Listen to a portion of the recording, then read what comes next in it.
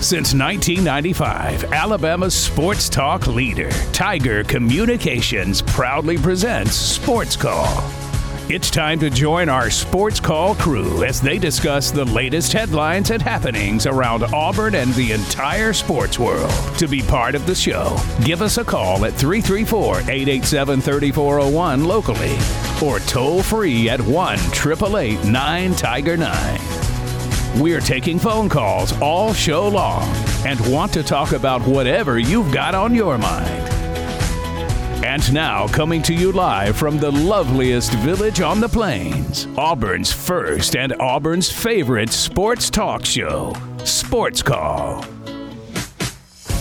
Good afternoon, Auburn. Welcome into Sports Call here today on this Tuesday. Coming to you live from our studios here on South College Street. My name is J.J. Jackson. On the program today, I've got Ryan Lavoie and Brooks Childress, our buddy Jared Dillard hanging out with us as well. A lot to get into on our program. A lot of great guests. We'll have birthdays in sports, player of the week, a nightly TV guide. Ben Ingram, the voice of the Atlanta Braves Radio Network, will join our show. We're going to catch up with Justin Ferguson of the Auburn Observer. And then Stephen Lasson of Athlon Sports joins the show in the final hour of Sports Call. The preview magazines are out. We're going to talk all things college football, what goes in to making one of those predictive magazines, and a whole lot more. So exciting episode of Sports Call here today. Weather permitting, the Thunder Chickens are back in action a little bit later tonight. So your favorite Sports Call crew has some more softball games coming their way a little bit later this evening. JJ, Ryan, Brooks, and Jared inside the studios here today. Brooks, I want to hear from you. How are you? I am doing phenomenal. Wasn't on yesterday, so my first show of the week.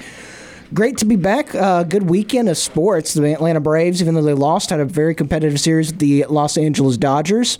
And then on the other side of the baseball world, in the college ranks, Ole Miss getting a win to get their first national title in the baseball world. So congratulations to them. Really, really fun series there. But yeah, we've started to enter the realm of not a lot of sports on. As last night there was no national TV sports on anywhere unless you had like one of the streaming platforms.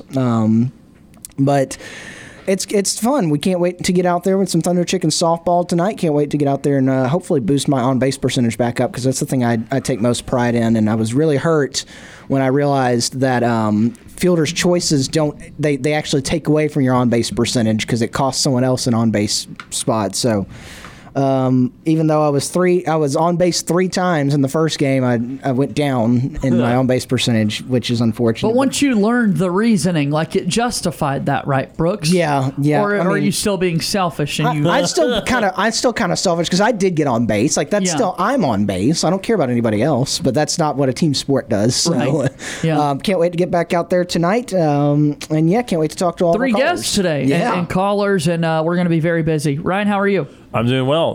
Got to see Jurassic World Dominion last night. You were there, JJ, as well.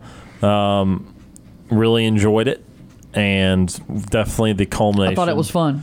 Definitely the culmination of the franchise I was looking for. It wasn't like groundbreaking content. You know, it wasn't anything that you haven't seen in some of the prior 5 movies, but I was really pleased to see Sam Neill and Laura Dern and Jeff Goldblum in there a good bit, and for their characters to matter, and obviously all the dinosaurs in there. So really enjoyed it. I know some people, not in love with it. I mean, I would just say, it was the last film was never going to be like a groundbreaking event. It was wise, I think, to play it pretty safe and just kind of feed on nostalgia. So I enjoyed it. Going to see some more movies here in the near future. As Brooks said, it's not a lot going on the next 2 months. Kind of honestly refreshing for me. Like just not complaining at all about the last few months, but it's like when you're a fan of a team making a deep NBA and NHL playoff run, and a fan of what Auburn baseball is doing, you're occupied every single night until 9, 10, 11 o'clock. So I'm kind of going to use this as like a summer vacation away and get riled back up for football and stuff. So be probably watching a few more movies here soon and that sort of thing. So doing good, but we're going to keep sports, I guess, to the day job for a couple months. And first show of the week for you, mentioned this briefly yesterday on the program, but we got to go see some baseball this weekend. We did. I just, spent the last 90 seconds saying that less sports for the summer. Not no sports, though, because we still absolutely love the Atlanta Braves and follow them. And when you play 162, you maybe don't watch every single one of them. But we were at Truist on Saturday, and huge crowd, which, to be fair, I've really not gone to Truist Park, and there's not been a good crowd. Obviously, there's a little extra when the Dodgers are in town, but really just the fact that there's more road fans than anything. Because, I've been to sold-out Truist before for regular season games. But it was a great atmosphere, very loud. I think the loudest part of the night, the Ozuna homer, but then also just striking out Freeman with the bases loaded in the seventh inning. When the Dodgers were down 3-2, obviously they tied in the eighth, but it was fun. Got a little adult beverage there. Got to hang out with your brother and your mother as well, and very pleasant time. And enjoyed seeing them, and I'm sure you had a great time. Yeah, that part of it was the highlight of the weekend, getting to see my family, and then the Braves game was awesome indeed. You love the Ozuna home run. You had a terrific reaction to that taking place. Yeah, well, because it was runner on second, no one out. I think, what was it, Darno had doubled right before. And I was just saying, just hit the ball opposite field, get the runner over the third. We just need one. And he hit it off the middle, slash to the opposite field. He just hit it 410 feet, which is accomplishing an even better goal. And he's had a couple of those clutch hits this year. Brooks, you'd be happy to know that as soon as that took place, Ryan did his little sword swipe that the Braves are known for. Stood up and amongst the Braves faithful gave it his best effort. You inspired me to do that. We got depressed because it was 3-0, and the Dodgers came back and tied the game at 3. And as I said, there were a lot of Dodgers fans there, so I was hearing "Let's go Dodgers" as commonly as almost anything in the ballpark. And we had Dodgers fans sitting right beside us, although they were very respectful. But a row over, there were some really loud Dodger fans, the type that were starting the "Let's go Dodger" chants and trying to get into it a little bit with some other fans. And so I kind of chopped in their general direction first. And there was also a couple Braves fans that would just look every time the Braves did something good, would kind of just stare at them and start talking trash to them. So it was a playoff feel of a game. I've never been to a playoff game actually for the Braves, but I imagine it would feel a lot like that. It was unfortunate for the Braves to blow the Sunday game, but it was a really competitive series, and it was close throughout, and it just reminded you of why these two teams have played in the NLCS the last 2 years. A whole lot of fun, that's for sure. Jared Dillard hanging out with us as well. Hey, Jared, how are you? I saw 2 disturbing news articles that just came my way. That's why I've been making faces over here. Uh-huh. Are they sports related? One's sports and one's not. Do you want to hear them? Yeah, go for it. The first sports one is that the ACC has consolidated into one division in football. That's disgusting. You're not a fan of that. And they're moving to a 3-5-5 football format. Right. With teams all in one division starting in 2023. That's disgusting. The second story is that a Phoenix City orthodontist was just arrested after shooting somebody. Oh, no. Yeah, talking about getting braces and then... apparently, he got into a fight with the AC guy. Oh, no. So that just tell you how hot it's been lately. Is when orthodontists have started shooting the AC guy that comes out to fix the AC. Yeah, be safe out there, everyone. So how did my weekend go? Yeah. Apparently not as bad as this other guy's went. So I can't say that I've been shot yet, but let's just wait till the Thunder Chickens play tonight. Yeah, good to see you, and I'm glad we will have some Thunder Chicken action a little bit later in the evening. Let's go ahead and we'll take our first break in the program. When we come back, we'll take your phone calls on the Auburn Bank phone line. James from Montgomery is due up right after this on Sports Call.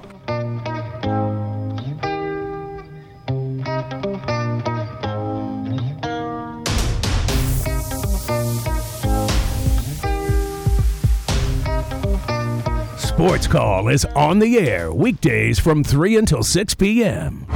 If you are currently driving in a 4-door sedan, roll up the windows and turn up the radio. We're Auburn's first and Auburn's favorite sports talk show. This is former Auburn football player Danny Skutak, and you are listening to the Abby Award-winning Sports Call Auburn.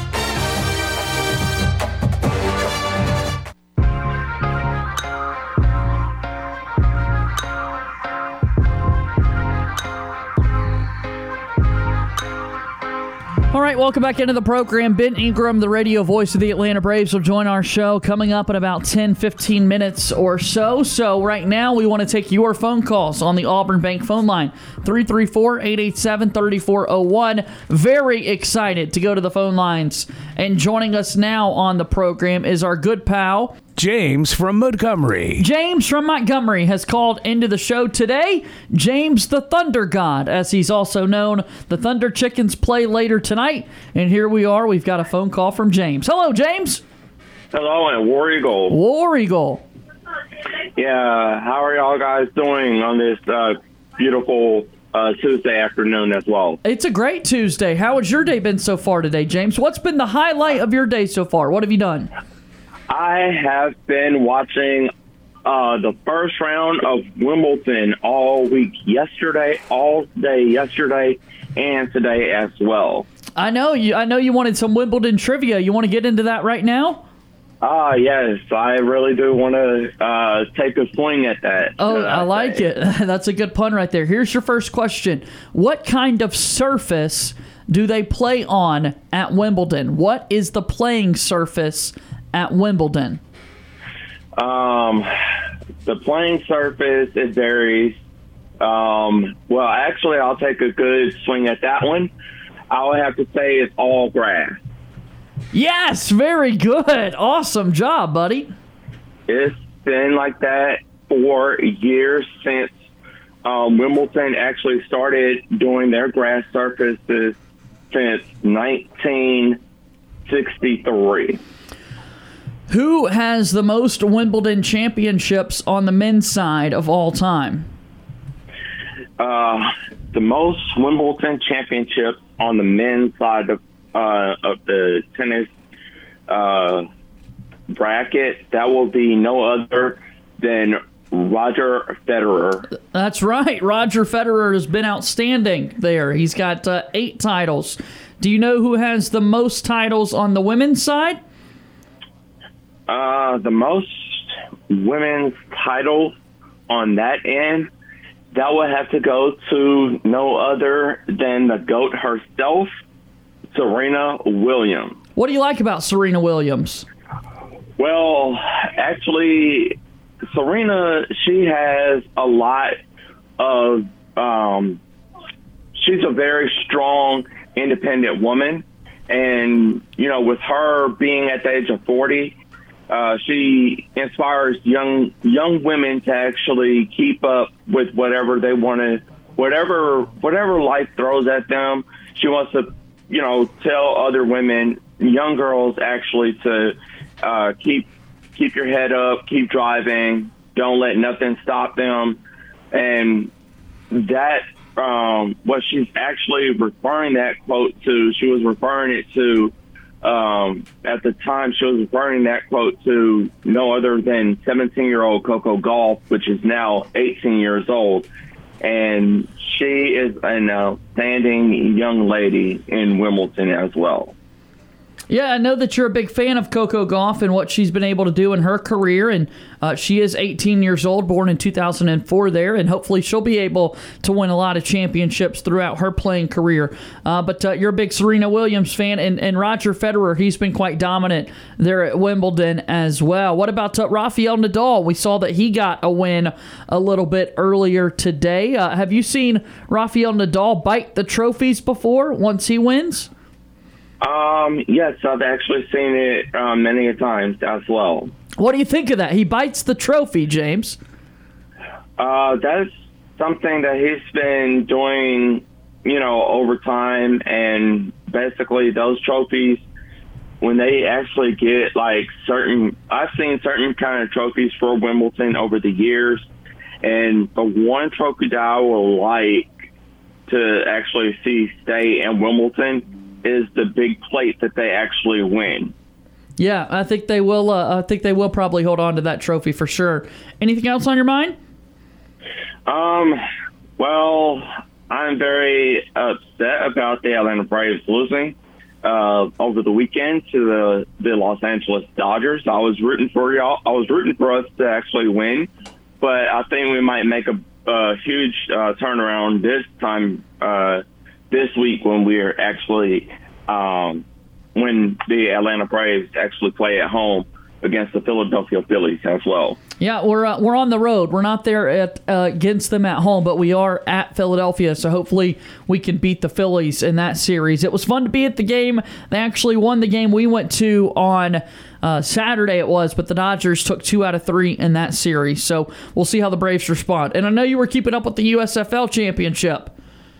Yes, as well. So I'm very, very excited to see my Birmingham Stallions we've actually won the championship. No, we won the playoff divisional round. So now this weekend we're actually playing the championship round to actually win next week on the eve of the 4th of July weekend as well. So that's going to be a really, really good game for me to actually watch as well. It is. It is going to be a fun game. We'll see if they're able to win. They're now 10-1 on the season after going 9-1 in the regular season. So you think Birmingham can get the job done? Yes, as well. So I'm going to just see how Birmingham will get the job done if they don't have any key injuries that I'm actually looking at. So it's going to be an easy road for them as well. And then plus on top of that, they're playing in a really good stadium in Canton, Ohio, the birthplace of the National Football League as well. Yeah, no kidding. We've got 2 Thunder Chickens games tonight, James. Yeah, I did see that. I know we do have one tonight, and then we have one later on. So I hope that we have a great season this year and maybe next year as well. Yeah, we'll be sure to keep you updated on how we do tonight. You have any motivational speeches? Our coach Jared is here. Do you want to give our coach a motivational talk here, James? Not today. I'm not. I don't have any motivational things right now, but I will have those ready for you all tomorrow. Well, James, I have something for you. Sure. It's an old Chinese proverb.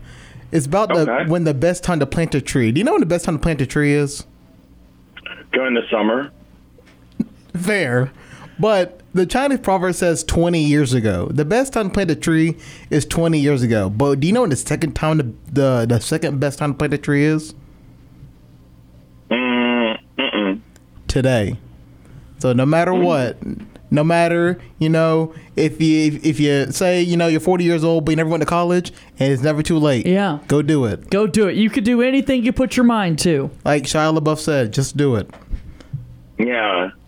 Yes, as well. So we really do really need that as well. And that's why I tell a lot of younger people, if they want to do something, just go do it or reach for the stars as well. Just go and do it and reach for the stars and see where those stars will actually take you. What are you most proud of, James? I have so much that I'm proud of. Actually, one, being an Auburn fan as well, and seeing if Auburn is actually going to win another national championship this year. I hope they do. We got to aim high and dream that it can happen, and maybe the football team will get their ducks in a row and they'll be able to win it all. Yeah, become legendary. Well. Become legendary, James. We're going to become legendary, and that's what the Chickens are going to do tonight.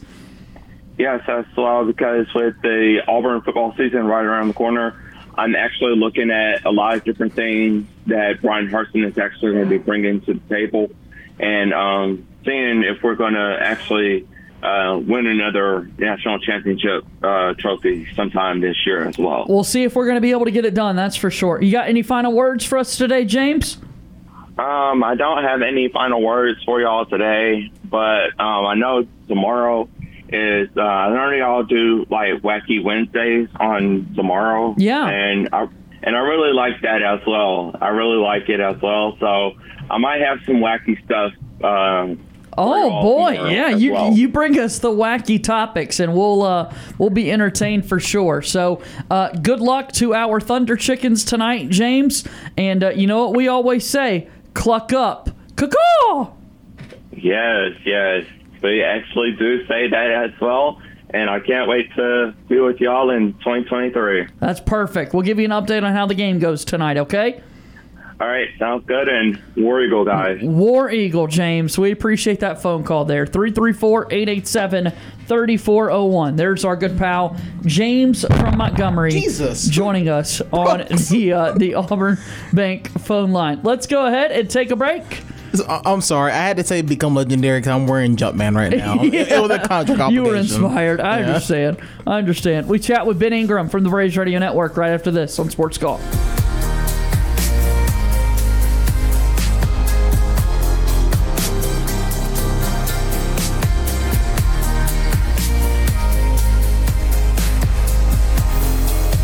All of the biggest names in the sports world want to be on Sports Call. We are very excited to be joined by ESPN's Adam Amin. Bring on a very special guest, a good friend of the program, a former host of this very show, and the current voice of the Auburn Tigers, the one and only Andy Burcham. We get the opportunity to welcome in Mr. Phil Steele into our program. Be sure to listen to our conversations with athletes, coaches, and media personalities on the Sports Call podcast. Now back to Auburn's first and Auburn's favorite sports talk show, Sports Call.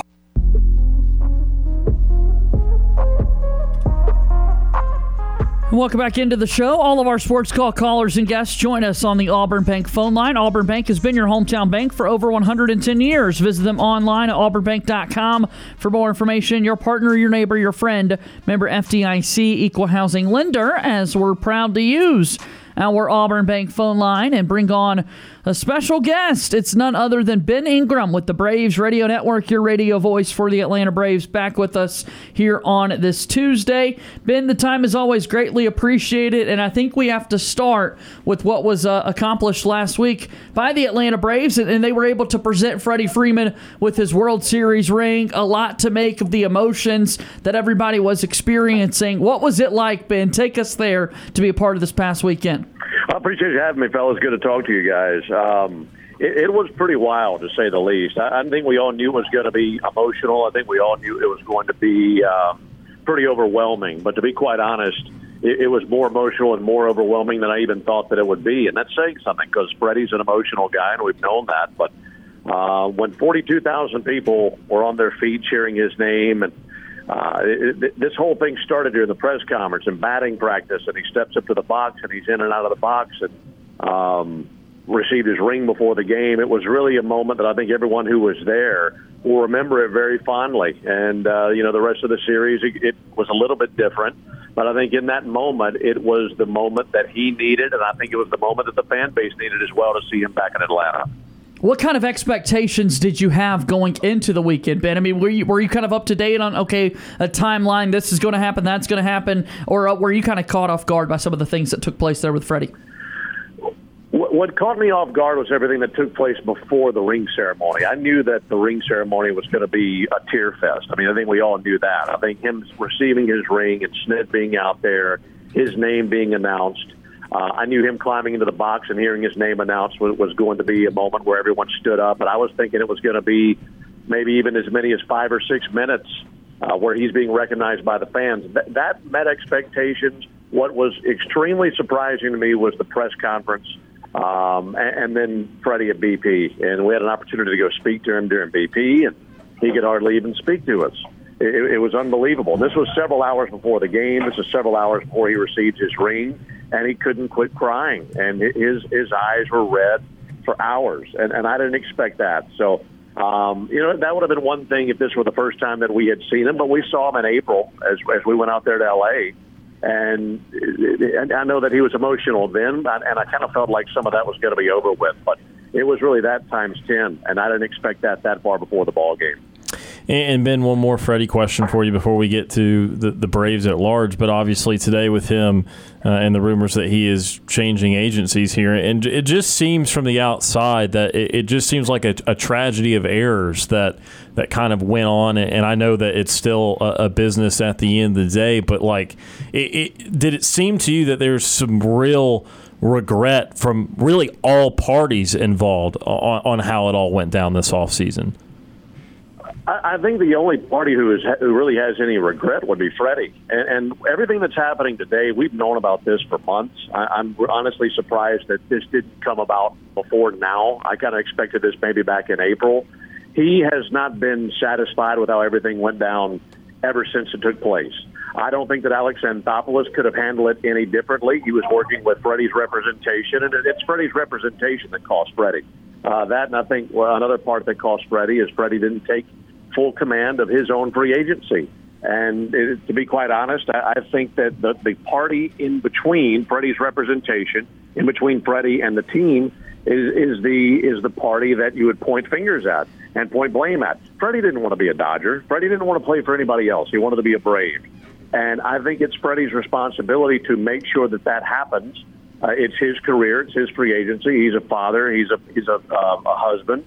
If these are the things that you want, you make sure that they take place. And it's a very long story that goes back to the offseason of 2021 and him not getting a contract extension at that point. I think a lot of us thought that it might come at that point. It didn't. And I don't know how much of that carried over into what took place with this offseason, but all those things were contributing factors, as well as the lockout. I mean, there was no communication from December the 1st until March the 15th, I think it was, or whatever it was, with the lockout. So all those things combined set up for very different circumstances. But I think ultimately the reason that Freddie is not in Atlanta, like it or not, fair or unfair, I think it falls on Freddie and certainly his representation. I think his representation did not represent him the way that he wanted them to, and I don't know that he saw to it that they were to do that and held them responsible. And that's why you're seeing the news today with him parting ways with XL. So, yeah, I don't think the Braves could have handled it any differently. I think they handled it perfectly. They were put into a corner, and they had to make a move. They had to go and find themselves a first baseman. And Freddie's representation basically made it impossible for the Braves to make an offer that would work for them. And there was a lot of radio silence after offers were made to Freddie's representation. The Braves couldn't handle it any differently, and that's what happened. And from kind of this off-the-field stuff to on the field, we had two teams that had just seen each other in the NLCS a couple of years in a row between the Braves and Dodgers, and also before that a four-game series against the Giants. These have been obviously the first couple teams above 500 and really truly good opponents the Braves have played in a few weeks. What do you think of taking 4 out of 7 against these NL West teams this past week? That's a great question, because I think going in, if you had told me they're going to take 4 out of 7, we ought to have been thrilled. And we all knew all along. Look, when they're winning 14 games and playing really good baseball, that there was going to be a part of that where it was okay, but you haven't played any teams with winning records. That's how it goes. Well, you play the same teams as the Mets and the Phillies and the Marlins and the Nationals. That's just how the schedule worked out. The question was going to be, what do you do when the Giants and the Dodgers come to town? And the Braves did extremely well, taking 4 out of 7. Looking back on it now, knowing what we know now, it really rubs you the wrong way that they couldn't finish that ball game up on Sunday. That's one that really bothers you, because that's a bad loss. Bad losses are going to happen. You can't handle when they happen. You just hope that they don't happen in a series like that. You had an opportunity to take 2 out of 3 from L.A., and it didn't happen. Now it's time to move on. I think you can make an argument that the stretch coming up for this ball club is going to be equally as challenging. And you'd say, well, how is that the case? Because you're not taking on the Giants and the Dodgers anymore. That's true. But you're going into tonight's ball game without Ronald Acuna. I don't know when Ronald will be available again, whether that be the end of this week, this road trip, next homestand. We don't know the answer to that yet. Kenley Jansen's about to be out for 2 weeks. He has the irregular heartbeat, and he was put on IL today. You still don't have Ozzie Albies. Probably won't have him until mid-September. Good news is you could get Tyler Matzik back at some point soon. Eddie Rosario's making some rehab appearances, so he could be back pretty soon. But you're stretched a little bit thin, and especially in your bullpen. So the challenges continue to come, and you face a good Phillies ball club tonight that is going through their own challenges without Bryce Harper. Ben, you kind of mentioned it there, but I wanted you to go a little bit more in depth. We did see today the Braves put Kenley Jansen on the 15-day IL with the irregular heartbeat. What have you heard about that situation, and then what are the Braves going to do in his absence there at the back end of that bullpen? Well, we're about to talk to Snit here in about 15 minutes and figure out the answer to the last half of that question. My guess is it would be Will Smith because he obviously has closing experience. With Kenley, this is nothing new for him. He has had episodes before in his career where he has had irregular heartbeat issues. He had an operation a few years ago to help with that. I don't know that it's anything that will ever be completely corrected. This is something that he has dealt with much of his career. His 3 previous episodes that have taken place during his career all happened in Colorado. And he has told us when it comes to going to Colorado, and we saw this when we were there a few weeks ago, he doesn't pitch back-to-back days in that environment, something where the elevation affects his heart rate. But apparently that happened again over the last day or so, and anytime he has an episode, he's very cautious, very careful, and make sure that he does what he has to do in order to correct that. And I can't imagine how frustrating that must be for him, because if you think about it, of all the guys on a team, what role would probably demand the highest heart rate? It'd probably be your closer. I mean, you're coming in looking for 3 outs, and your emotions are there, and you got the adrenaline rush of the 9th inning trying to close out a ball game, and I'm sure that's probably counterproductive to his condition. But this is something that he has dealt with before, and we have to trust that he knows what's best for him. And I know he's seeing his specialists and his doctors, and he'll be doing everything he can to be back and ready to go. A good point there. The diehard of diehard baseball fans, their heart rates are going crazy at the end of ball games trying to get those last 3 outs. It's only something you can imagine what the closer's going through, and so we hope that Kenley Jansen can come back quickly. Our guest right now, Ben Ingram, the radio play-by-play voice of the Atlanta Braves. Ronald Acuna Jr. Is out for Atlanta. We saw him exit the game on Saturday against the Dodgers. Tell us a little bit about this, Ben. This is kind of cloaked in mystery to me because he fouls the ball off of his foot. He remained in that ball game. He even got in a rundown later in that ball game. There didn't seem to be signs of anything that seemed to be too over the top in terms of pain, in terms of how cautious he was about the injury. It seemed like something he could play through. They did an X-ray on it. There was no fracture. Snit told us that after the game, and we were all taken aback thinking, wait, no fracture. We didn't even know it was that serious. But then Ronald had requested on his own one of the scooters that you can prop your knee up on and wheel around and take your weight off of that foot. So that told me this is obviously bothering him significantly more than he let on, significantly more than we were led to believe initially. He was on...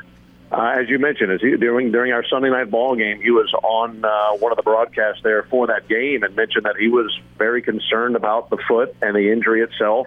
And I don't know what that means other than what to take on face value with his words. So if he's concerned about it, that gives me concern.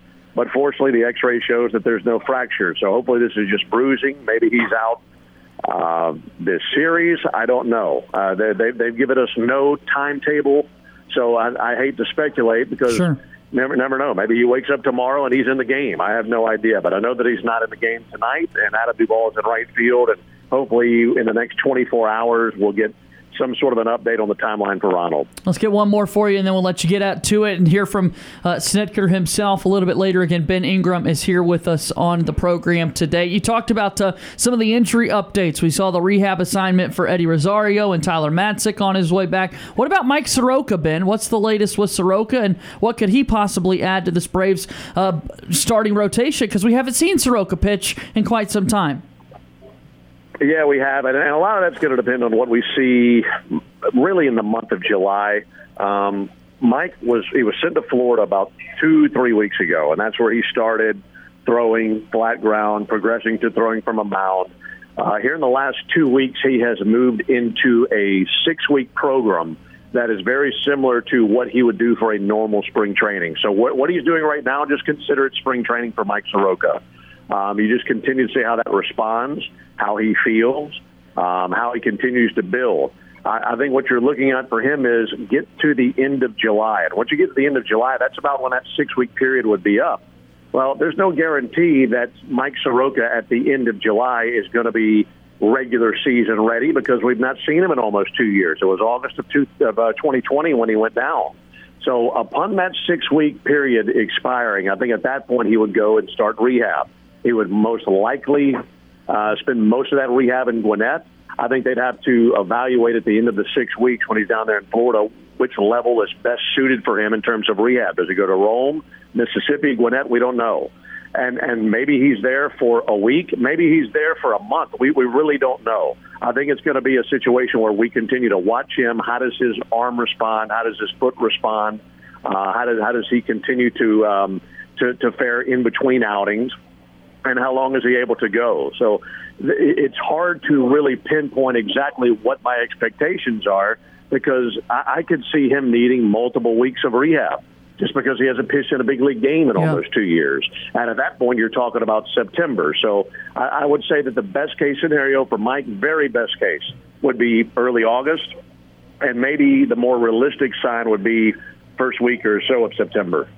We'll see what happens. Ben Ingram joining us here. Phillies and Braves coming up this weekend. The one thing we need to watch out for in this series is what, Ben? And we'll let you get out of here. What to watch, Braves and Phillies? I would say the starting pitching. Zach Wheeler goes for the Phillies tonight. He seems to always have the Braves number. Really good pitcher. So I'd say whatever our left-handed batters can do versus him, that'll be the story of tonight's ball game. And then furthermore, the bullpen, because the Braves have had some issues with their pen, obviously, down a man or two. And if this Braves bullpen can answer, then it should be a pretty good series. Thanks for the time, Ben. We'll be listening all week, and folks can listen here in the Auburn area. Be well, and we'll talk again soon, okay?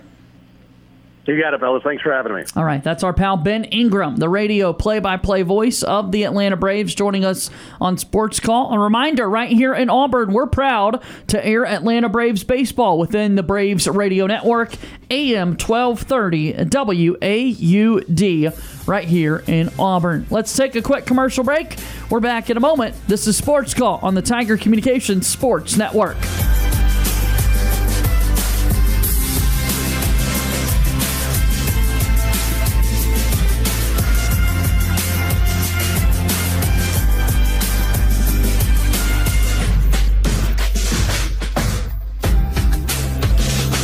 Follow us on Tweeters. Follow our Sports Call host, JJ Jackson, on Twitter by searching @JJ_Jackson_. And follow the show on Twitter by searching @SportsCallAU. Hashtag, is that 2 words? This is Andy Burcham, voice of the Auburn Tigers, and you're listening to Sports Call on Tiger 95.9.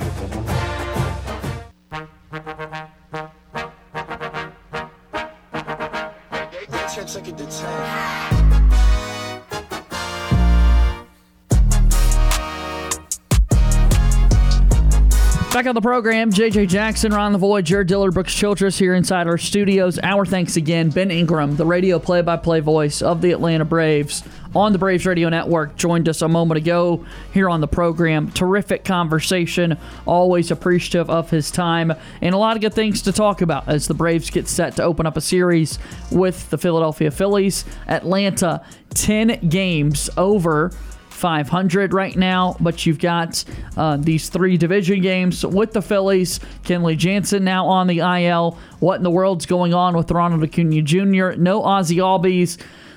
Boy, we were having fun to start the month of June, and now that it's coming to a close, let's hope July isn't equally as bad, so to speak. Yeah, and as we were talking about with Ben, the 4-3 set against San Francisco and LA wouldn't have seemed like the end of the world if you didn't have that last game against LA seemingly in the bag with 2 outs in the 9th and up 2-0. So you played really good baseball, but you're just starting to get injured. I mean, other teams are dealing with it. It's not a huge excuse. I mean, the Mets have been without DeGrom all season. They've had Scherzer out most of the season. If you're Atlanta, obviously, you've got a situation now where Acuna is banged up again for a little bit of time. You're going to miss Kenley Jansen for a couple weeks. Albies going to be out for a couple months. Still working your way back with Soroka.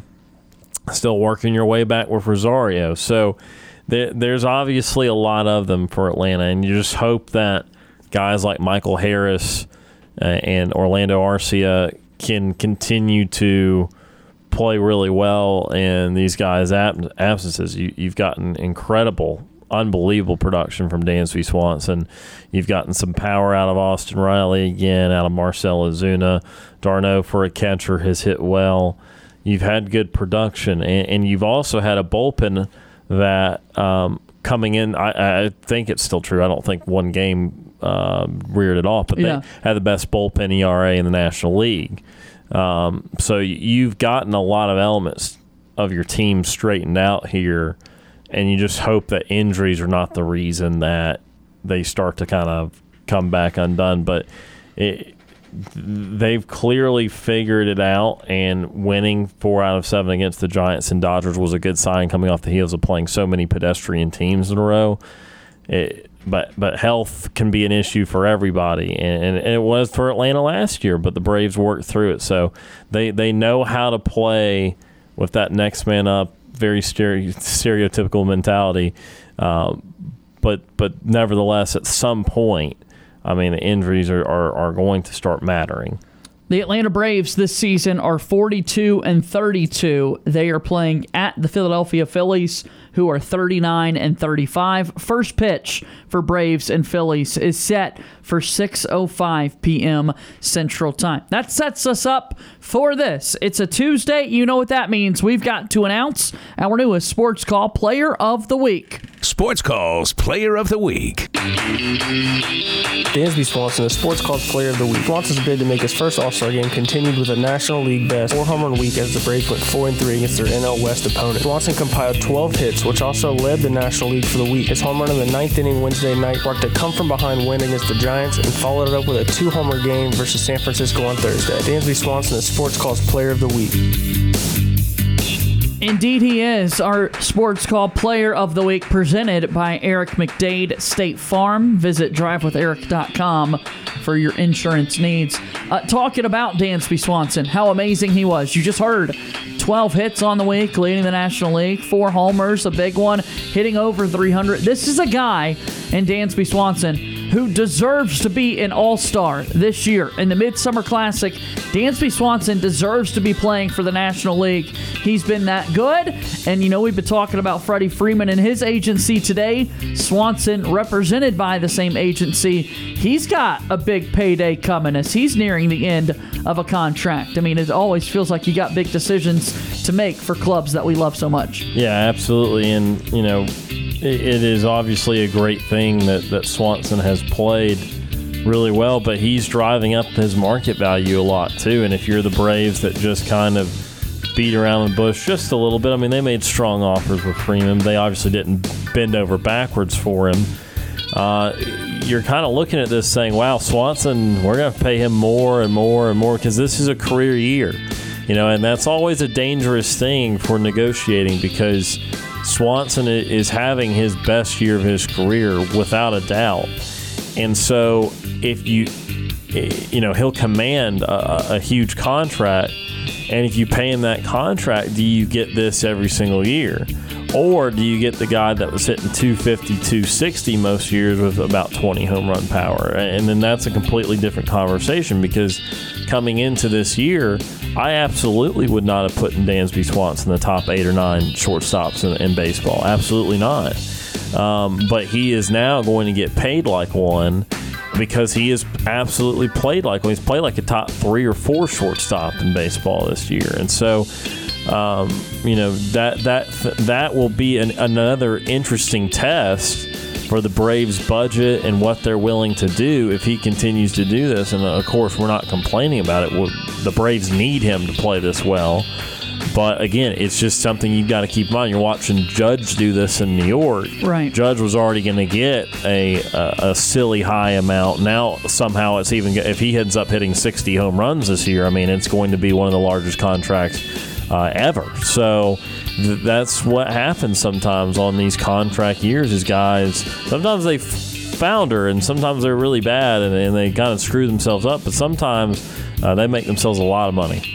Brooks, so we're talking about Dansby Swanson, our newest Sports Call Player of the Week, presented by Eric McDade State Farm. Had a great week last week. It was just phenomenal. You know, the Braves, we mentioned with Ben Ingram a little bit ago. I would have liked to gotten his take if we'd gotten a little more time with him on Dansby's play last week. But,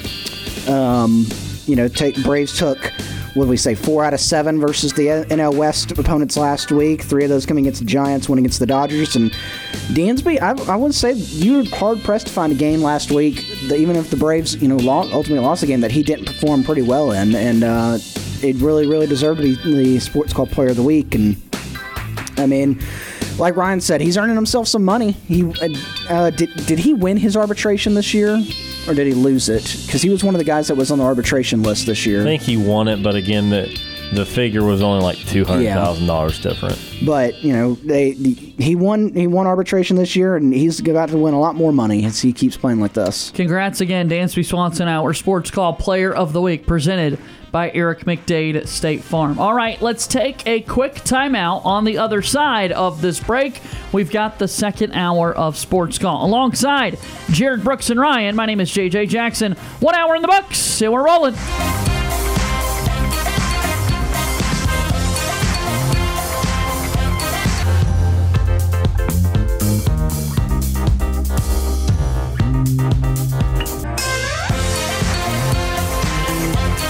One hour of our show is in the books. We've got more to come. Stay tuned for another hour of Sports Call right after the break. You're listening to Sports Call on Tiger 95.9 FM, WTGZ Tuskegee, Auburn, and AM 620 WTRP LaGrange. Since 1995, Alabama's sports talk leader, Tiger Communications, proudly presents Sports Call.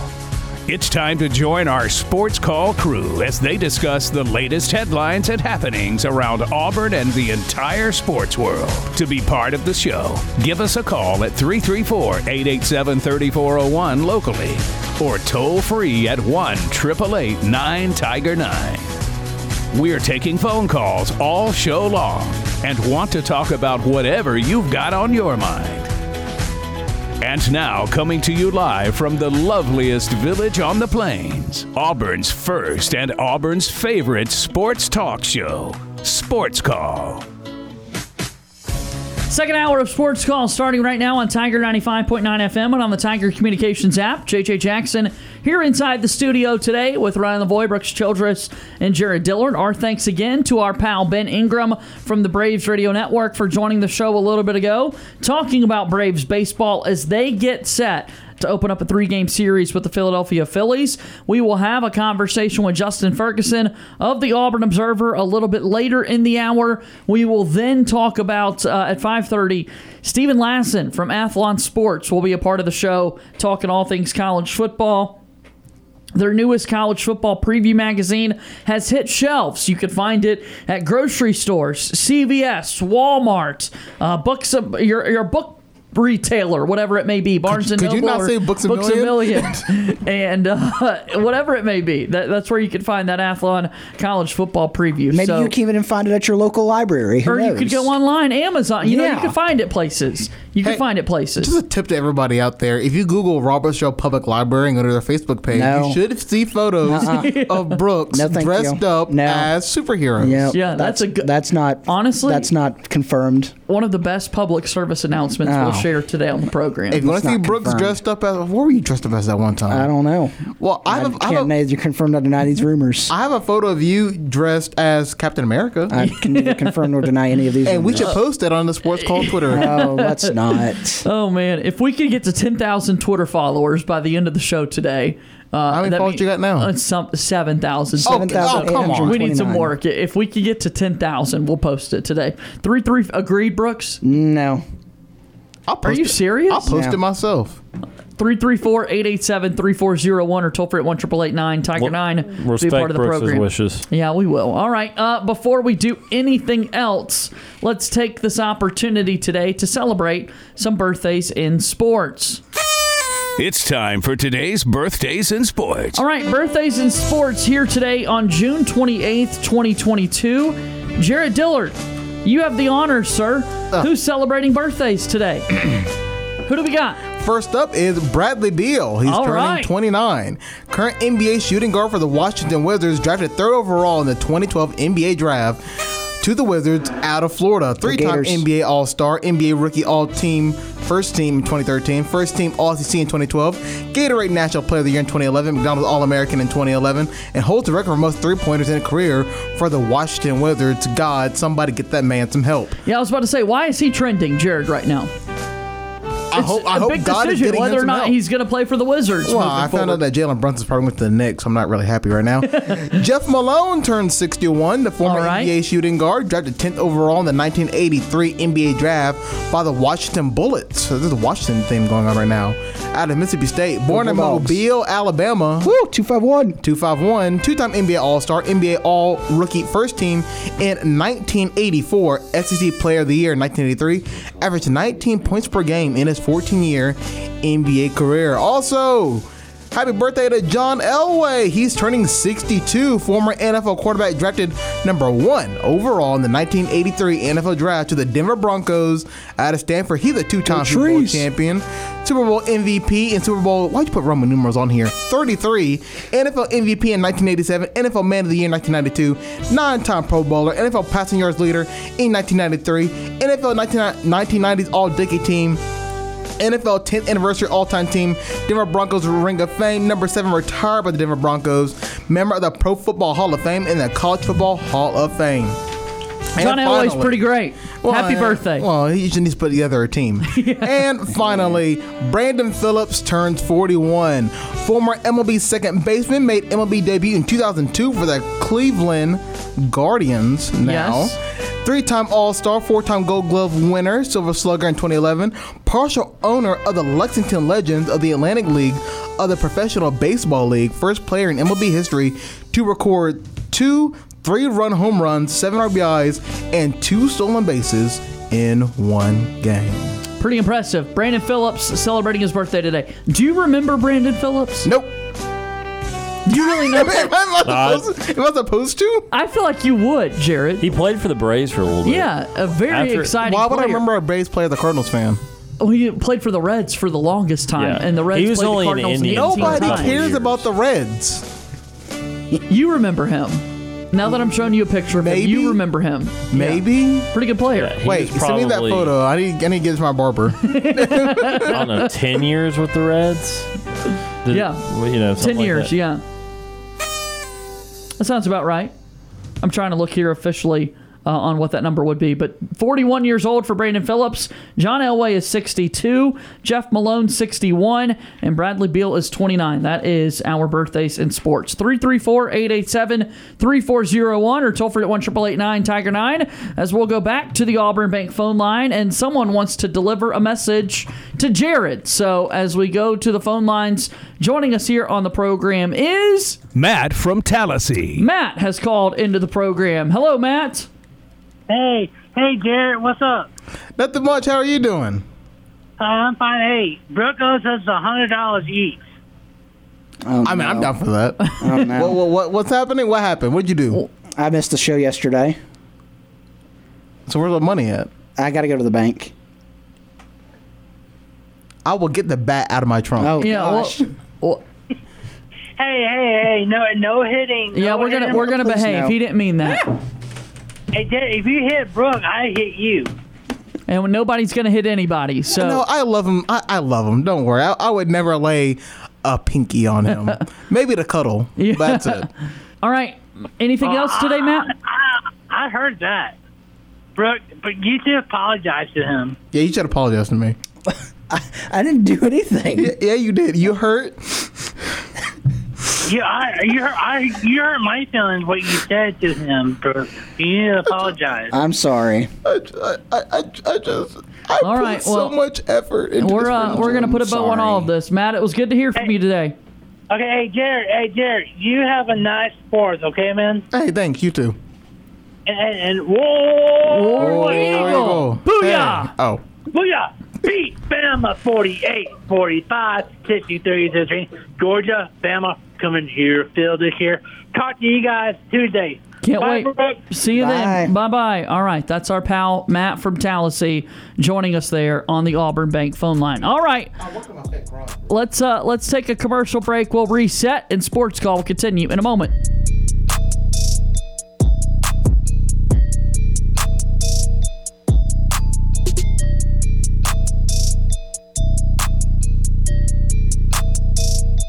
We need a timeout.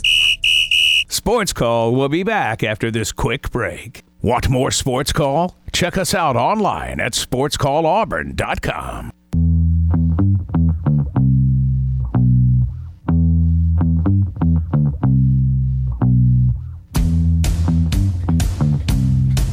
And welcome back into Sports Call, Tiger 95.9 FM and on the Tiger Communications app. JJ Jackson here inside the studio with Ryan Lavoie, Brooks Childress, and Jared Dillard. We're getting set to chat with Justin Ferguson of the Auburn Observer here in just a little bit. We'll talk all things Auburn athletics. He did a good story about the state of the Auburn athletics program this time of year with some of the things coming up and kind of reviewing what took place. Auburn baseball's run came to a close in Omaha at the College World Series, and now here we are. We're counting down the days, the number 67, I believe it is, days until we see Auburn and Mercer from inside Jordan-Hare Stadium. So it will be here before we know it. But also what will be here in just a few hours is Thunder Chicken softball. Got a couple of games coming up tonight, and we're hopeful to play a little bit better than we did last week. 9 runs between the two games.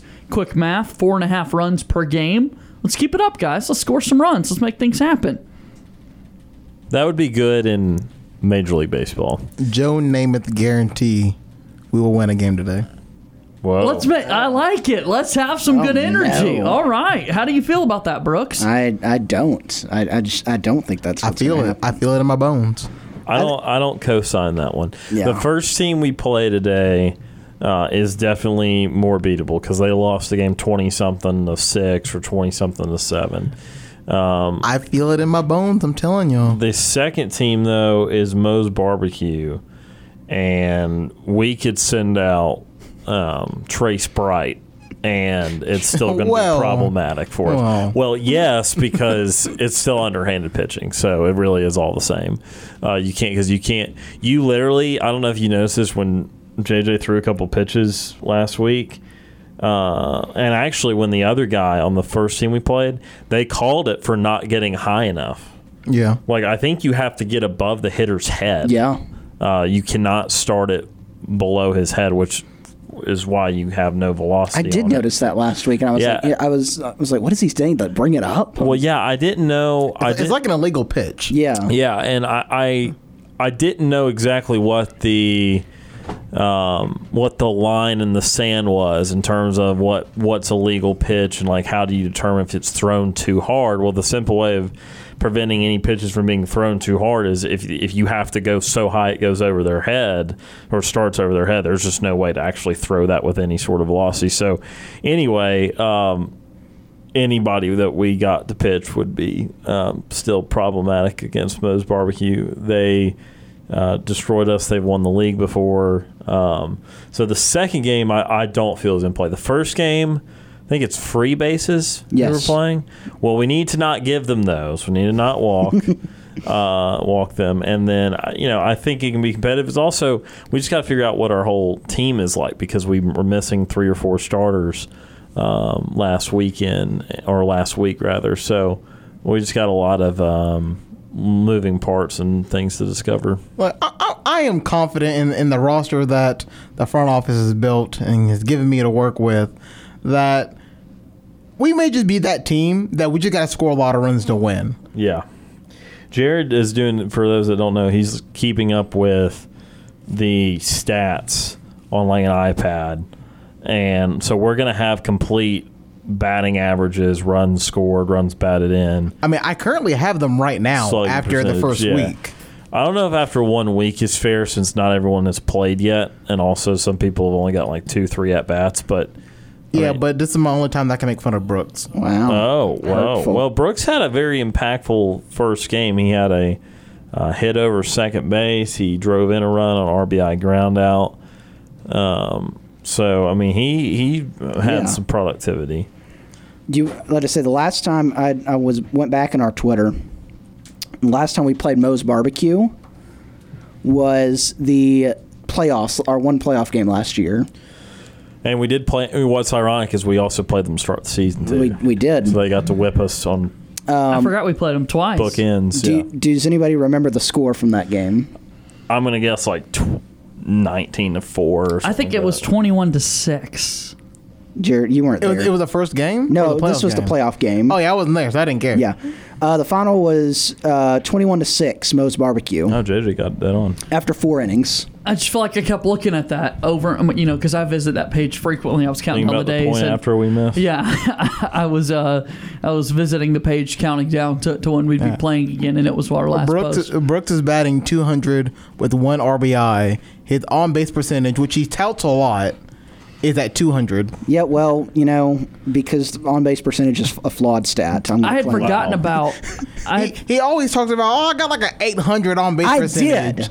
And you know what? Honestly, it ain't looking too hot right now. Okay, sorry to question you, though, Brooks. This is not like a rant, everybody go at Roast Brooks. But if you didn't know the correct on-base calculation this year...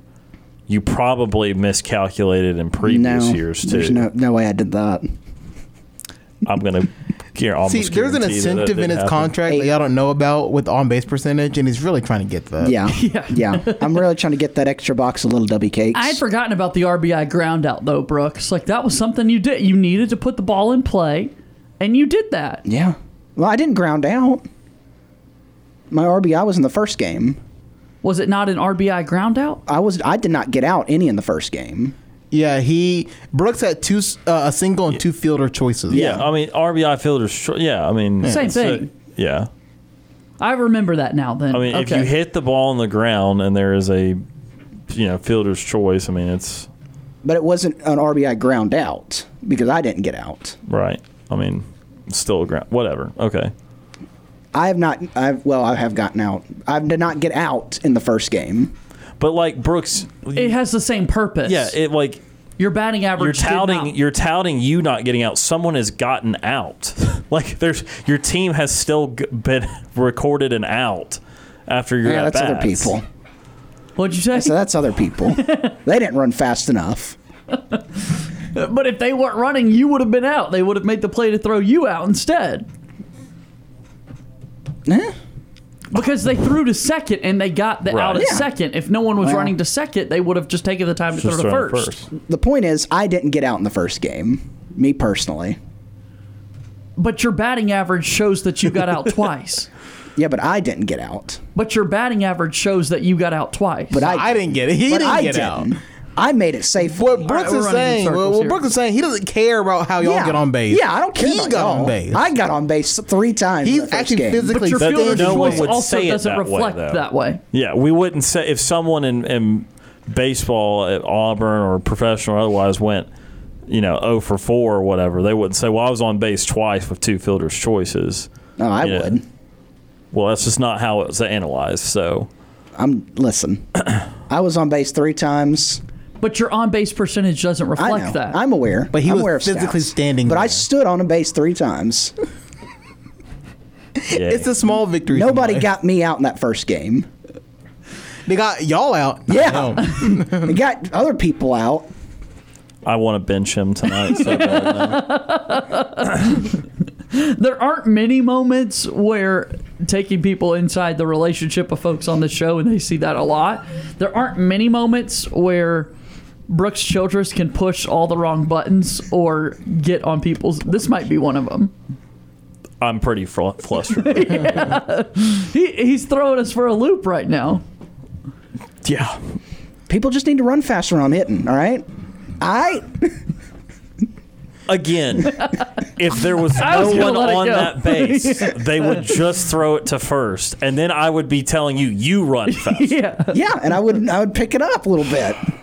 I'd get from what are we going with, like a 0.1 mile per hour to 0.2 mile per hour? And the thing is, we're being very complimentary of the knock that you had. It was a really good knock. Being very complimentary. Just ran into that one. And then you're just like extending it. Yeah. We're giving him a little bit of a compliment, and he's like, oh, I'm going to take anything I run with. I'm Barry Bonds. Yeah. Forget Brooks Childress. I'm Barry Bonds. Oh, hold on. Not Barry Bonds. I'd go more Mark McGwire. You see what this kid's doing? He might need to be benched. Is it time for Ferg yet? Yeah. Are we up against a break? Yeah. A couple minutes. I'm excited to play tonight, though. Looks like I'll say it, I have confidence in what the radar showing me. It looks like the rain will hold off. Looked out the window. Looks like the rain's holding off. There's rain to our north, but it's quite a ways off, and it's not really moving south. So, Joe name with the guarantee. We're gonna win. There'll be no rain. Are there fast people in front of me tonight? Oh, Cam's batting in front of me in one of the games. All right, we're going to be good. Yeah. I kind of want him to pop up his first time. I kind of do. Unless there's like legitimate people on base, like we have bases loaded, we need to score runs. I kind of want him to If Cam's in front of Brooks, Cam is like our Ricky Henderson. I was going to say a little bit taller, male, black Victoria Draper. Yes. He's very fast. I did get out twice in the second game for clarifications. I did not get on base in the second game. I got close. God, I regret pinch running that second game so much. It was not for Brooks. We won't be making those decisions today. Yeah. No, I'm still pinch running if y'all tell me to. Just not going to slide. Yeah, I'm not sliding. Yeah. Nope. Well, nope. If it's to win the game, I feel like I have a moral obligation to slide, but maybe I would just rather truck the person and see if they call it. See if they call it. Let's take a break. Justin Ferguson joins us after this on Sports Call.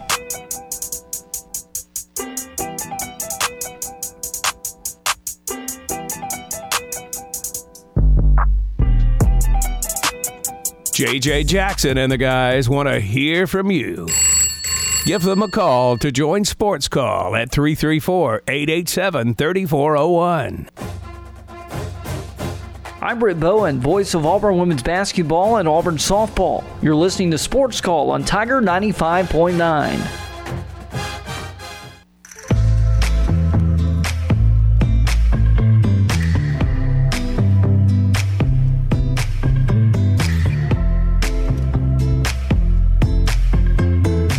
Welcome back into Sports Call on Tiger 95.9 FM and on the Tiger Communications app. JJ Jackson inside the studio with Ryan Lavoie, Brooks Childress, and Jared Dillard as we're excited to go to our Auburn Bank phone line right now and bring on a good friend of the program, Justin Ferguson with the Auburn Observer, kind enough to take our phone call and chat with us here on the show.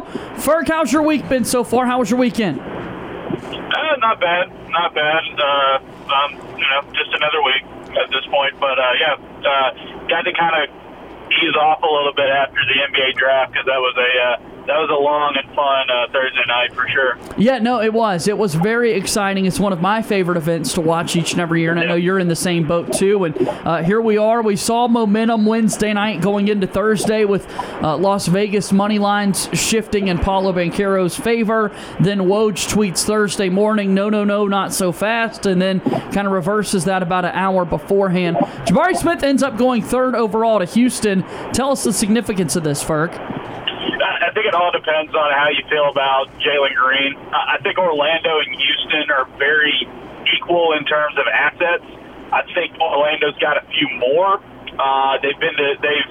This iteration of the team's had a little bit more success recently, but Houston has hit the hard reset button the last 2 years, and it's just, hey, if Jalen Green plays like he's capable of playing, if Jalen Green's a top 2 pick type of talent, this is a really good landing spot for a guy like Jabari. I think that's a really good pairing with Jabari. I think Jalen Green getting downhill and the pick and roll game is going to open up some opportunities for Jabari. And Jabari would have landed fine in Orlando. I think Orlando. I'm very interested in seeing how this all works with Orlando because Banchero's a great player. I really like Banchero a lot, but he's very ball dominant as a forward, and Orlando's the team that's got a ton of ball handlers already on it. So it'd be interesting how that works out. That's why I thought Jabari made sense there.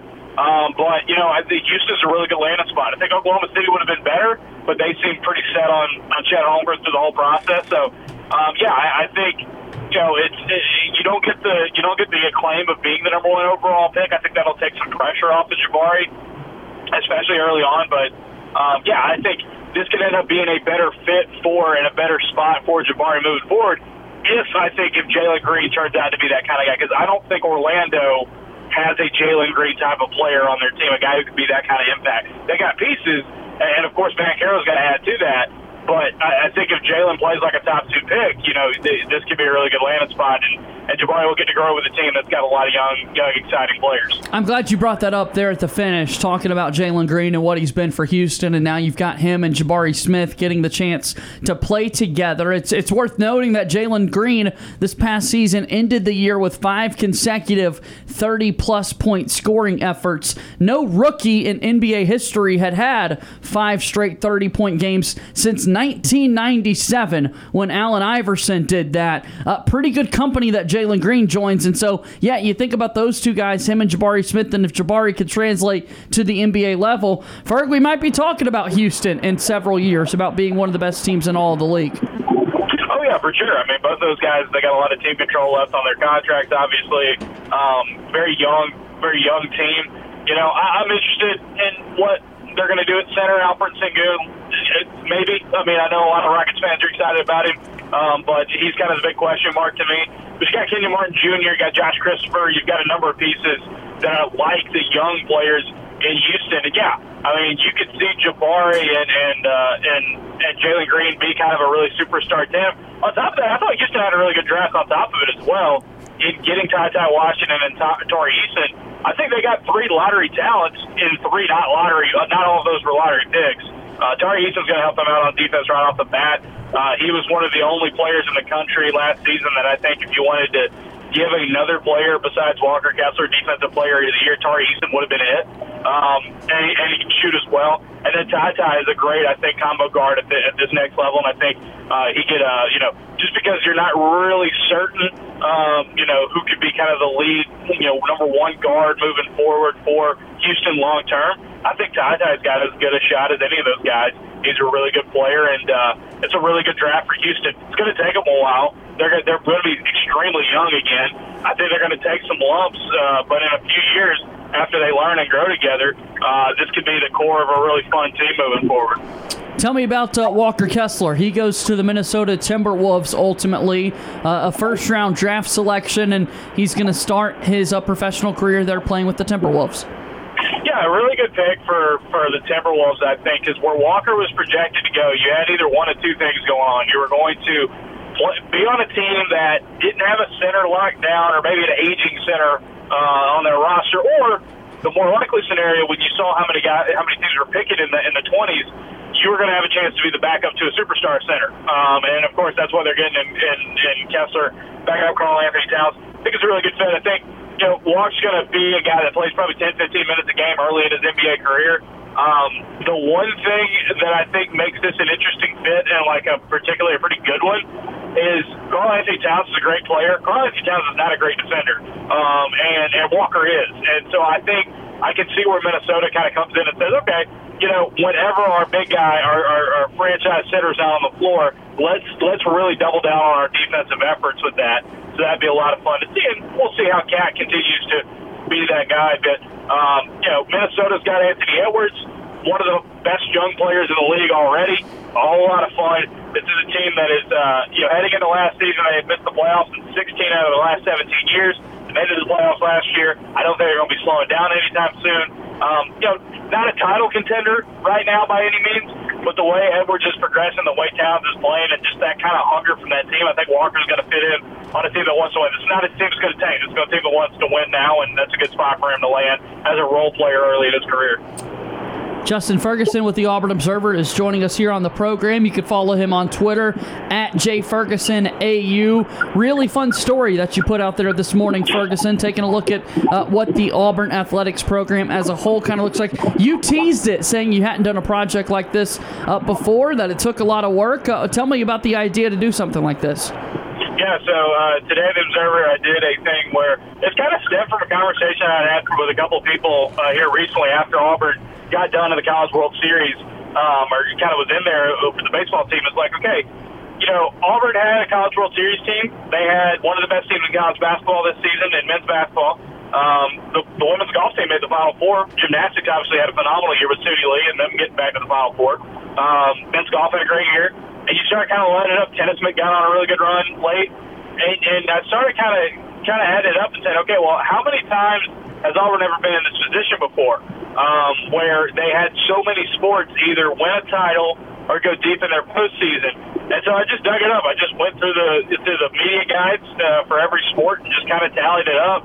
And, I mean, you could make a pretty good argument. Depends on how you feel about swimming and diving and kind of like if you count them as two separate sports or one sport or, you know, with the men's and women's teams there, because it's the same thing with track and field because they share a coaching staff. But you can make the argument that this was the most widely successful year for Auburn athletics in at least 20 years, and if not, maybe ever, because you don't usually get this many teams playing this well all at the same time. And on top of that, there's a lot of upward mobility for these teams. Like it wasn't like a super successful year for Auburn softball, but you can see where they're going in the right direction. Mm-hmm. They've made recent hires in swimming and diving and volleyball and track and field now, where you can see that could pay off here in the near future. Football obviously did not have a great year, but that's Auburn football. They could get a really good season out of nowhere. That's just kind of their thing. So for a year last year, 2020-21. That school year was so bad for Auburn athletics because just nothing really seemed to work right. With the COVID year, just kind of all the iffiness going on, basketball kind of taking a step back.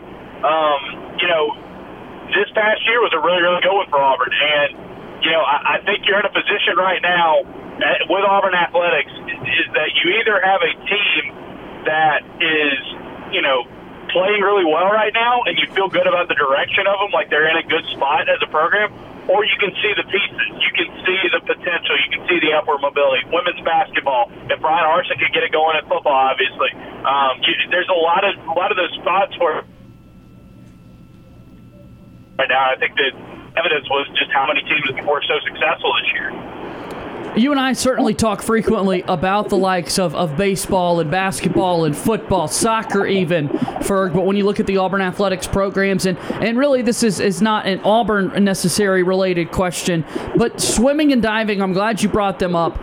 Swimmers, the athletes that they are, Ferg, oh, yeah. How impressive are they, man? Just freak shows. I mean, aliens, I think. Like, yeah, an elite swimmer is just one of the most, like, the only one I can think of where it's like, okay, if you don't do that, you're athlete, and it's a very similar sport. But like water polo players, like those people are animals. Like it's insane what they can do. But yeah, I mean, that's the sport I'm really interested in seeing for Auburn moving forward. They had a good year. They improved their standing on both the men's and women's side this year in swimming and diving. And one of the things that, you know, growing up, I knew that Auburn swimming was, like, when I was a kid, was just phenomenal, like winning national championships left and right. But when I went back through the record book and started counting them up, it's so, like, overwhelming to just see how good they were. There were several years where Auburn won men's and women's SEC and national championships in swimming and diving all at the same time. They had several years where they did that. And I know they're trying to get back to that level, and it's going to be tough, obviously, but you know, they had a dynasty, and with their head coach right now, who just finished up his second season, Ryan Wamarenka, they're headed in the right direction. I don't know if Auburn will ever get back to that heyday again, where they're like producing Olympians left and right and winning national championships all the time. But they could be back to being a force in the SEC, and you know people are hungry for it because that was a sport that, like in the 2000s, you just knew Auburn was going to win the title in it. You take a look at the Auburn swimming and diving program. Dynasty is the word that comes to mind. The Golden State Warriors, you talk about the dynasty run that they're on. The 90s Bulls. And now I'll transition into the Thunder Chickens, Ferg. As we're trying to be a dynasty one day. Two more games today. We went 0 last week in our debut. What do you got for us here as we get ready for week 2? Okay, so what were the scores in week 1? What are we doing? Because remember, I gave you a goal. You did. You'll be happy to know that we averaged 4.5 runs per game. Okay. And run rule. We really did get run ruled in the first game. We just ran out of time. We hit the hour limit, which was great. What was the final of that game? The final of that game was 18-6. Okay, all right. And then we lost 20-3 in the second game. All right. Well, the goal still stands as the same one I gave you last week. Is this? You know, I'm not expecting you to win. I'm never going to expect you to win. That's not by forfeit. But my goal for you is, if you're talking about taking natural steps and building a program, you think about like what Butch Thompson's done. You think about what Johnny Harris is trying to do women's basketball. Get a set of attainable goals and keep pushing towards there and have like kind of good linear growth. The linear growth for y'all is just lose a game by not double digits. That would be a good one to have. Like if you get to the end, it's like, man, that was tough, but we didn't lose by 10 or more runs. I'm like, yeah, man, be happy about that, because right now y'all are just getting your eyes beat out all the time, and that's fine. That's okay. You're new to this, but that's my thing for y'all. Just give me a loss in the single digits, and I'd say, hey, celebrate that and build off of that. See, Ferg, we were on our way to a single-digit loss in Game 2. We trailed just 5-3 after 3 innings. Right. And then we committed about 5 errors in 1 inning and gave up 15 runs to lose 20-3. JJ's arm fell off, but... Yeah, so that's the thing, right? If a team gets hot at the plate and just starts bashing the ball all over the place on you, that's one thing, right? You just like, you know what, they're better than us, tip the cap. But if you blow that, and I'd say lead, not even really a lead, if you blow that opportunity because of your own errors, well, I mean, that's got to be more motivation. You just got to get back to the drawing board. Like you got to do that. You can't sit there and say, well, they were just laying them in there, or this is a really good hitting team. If you're committing all those errors, tighten that up. Who knows? We might see the 9-run loss that you can celebrate. Believe it or not, Ferg, our entire team is just dreaming of a day where you make an appearance at a Thunder Chickens game, and I'm trying to tell people we probably would have to pay you to make that happen. Yeah, probably, and I'm saying you need to show me something, right? If I'm going to invest in this team, you're going to I want to go out there and watch you guys just die. Right. That's not fun for anybody. Give me some of that progress. If you guys sit there and say, you tell me a score one week and it's like, well, that was actually kind of close-ish. Who knows? Strange things happen. Yeah, we are wise, though, and we do know that you're food motivated. So maybe if there was a meal promise of some kind involved, that might be able to make things happen. Okay. Maybe so. Perfect. Maybe so. All right, what's coming at the Auburn Observer the rest of the week, buddy? Yeah, I got a newsletter tomorrow on Zach Calzada. I had a friend of mine, if you follow me on Twitter, you might have seen this last week. I got a friend of mine who works at Pro Football Focus. Had a really interesting take about Zach Calzada that I did some more digging into. And there's a newsletter about that tomorrow if you want to check that out. Mailbag later in the week. We are trying to line up a guest for Thursday's podcast. I don't know if we're going to be able to get it in time. But if we do, I think it'll be a really fun one. So we're working on that for the Thursday podcast. So a lot of stuff. And then, like you said, the storied day on the best years ever for Auburn athletics and where this past one compares. You can read that. You can listen to the podcast from yesterday, anywhere you listen to podcasts. It's all there, auburnobserver.com. Be well, Ferg. We always appreciate the time and look forward to catching up with you again soon, okay?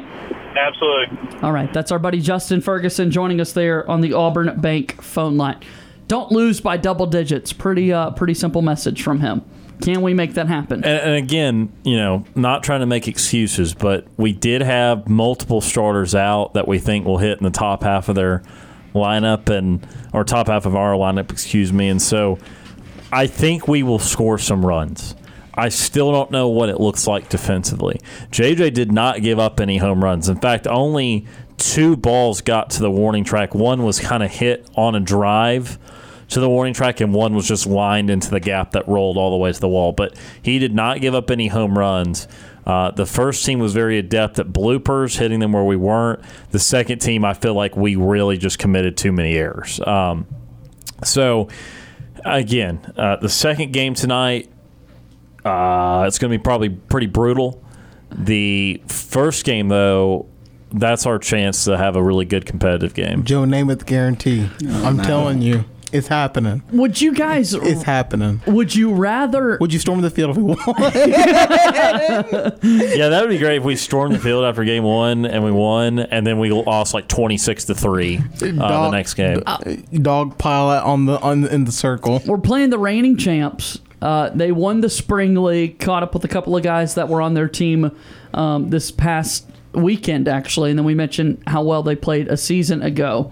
Would you rather play them first and be incredibly demoralized going into the second game, or would you rather our night? I think I'd rather play them first, and here's why. if we lose this first game, which if we're being honest, we probably will, then all we have to look forward to is a nice butt whooping. You know? That's factual. But the butt whooping is happening regardless what happens with the other team. So I'd rather go ahead and get my lumps out of the way and then have something to look forward to rather than being there at 9:15 at night down 15-2 hoping we can get to play another inning. I concur. Is that how you Is feel? that fair? I want all the smoke. Which game would you rather play first then? The best team or the... Both of them at the same time. Oh, my. How did our coach get so Can we confident? take some What of their did he other see? players? Is that how that works? What did he see at our performance? I want all the smoke. I don't care. I don't care if the Los Angeles Dodgers walked on that field. We'd be ready. We won't win, but we're going to play with the heart. We have Brooks Childress on the team. That's right. We have Brooks Childress. He always gets... And he waddles. Didn't get out the first game. He waddles, but he gets to first base. Jared, as a coach, did you appreciate Ryan's effort? You're being limited on players and him getting hurt. Okay, I see what you're saying. Yeah. But the heart was impressive. Give me you want 10 smart guys. business decisions from one of the best players. Yes, because honestly, the salary cap. Have you seen the salary cap lately? No. It's zero, by the way. I don't know if you noticed. And it's kind of hard to hit the waiver wire when you have no money to work Sure. with. That's why Ferguson's on the team, because I couldn't afford his contract. But if you give me 10 guys with heart, I would take that over 20 guys that can hit bombs. That's a lie. Your brother cut my mic off for that part. I thought we were going to break. Yes, what I said. Give me 10 guys with heart. Brooks, are you ready to play tonight, buddy? I'm ready to do something tonight. I'm ready. I'm ready to rock and roll. Very convincing indeed. Well, I was threatened to be benched earlier in the hour, so yeah. Also true. I didn't do that. Me. Well, the others in the studio. No, but they can do that. It's in their contract. All right, that brings us to the end of the hour. Thanks again to Justin Ferguson of the Auburn Observer for stopping by to visit with us. Go support his stuff, auburnobserver.com. Follow him on Twitter at JFergusonAU. Alongside Ryan Lavoie, Brooks Childress, and Jared Dillard, I'm JJ Jackson. 2 hours in the books, and we're rolling.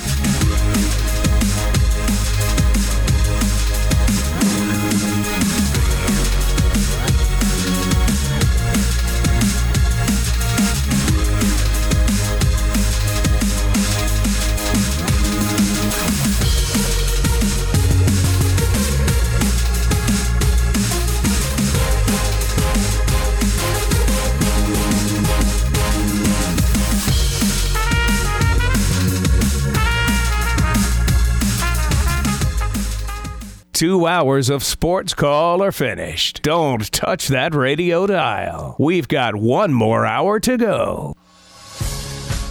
Whether you're leaving work, cruising around town, or listening on demand, we've still got some fun left for you. To be part of the show, give us a call at 334-887-3401 locally or toll free at 1-888-9-TIGER-9. Auburn's first and Auburn's favorite sports talk show has been on the air since 1995 and is ready for 60 more minutes of fun.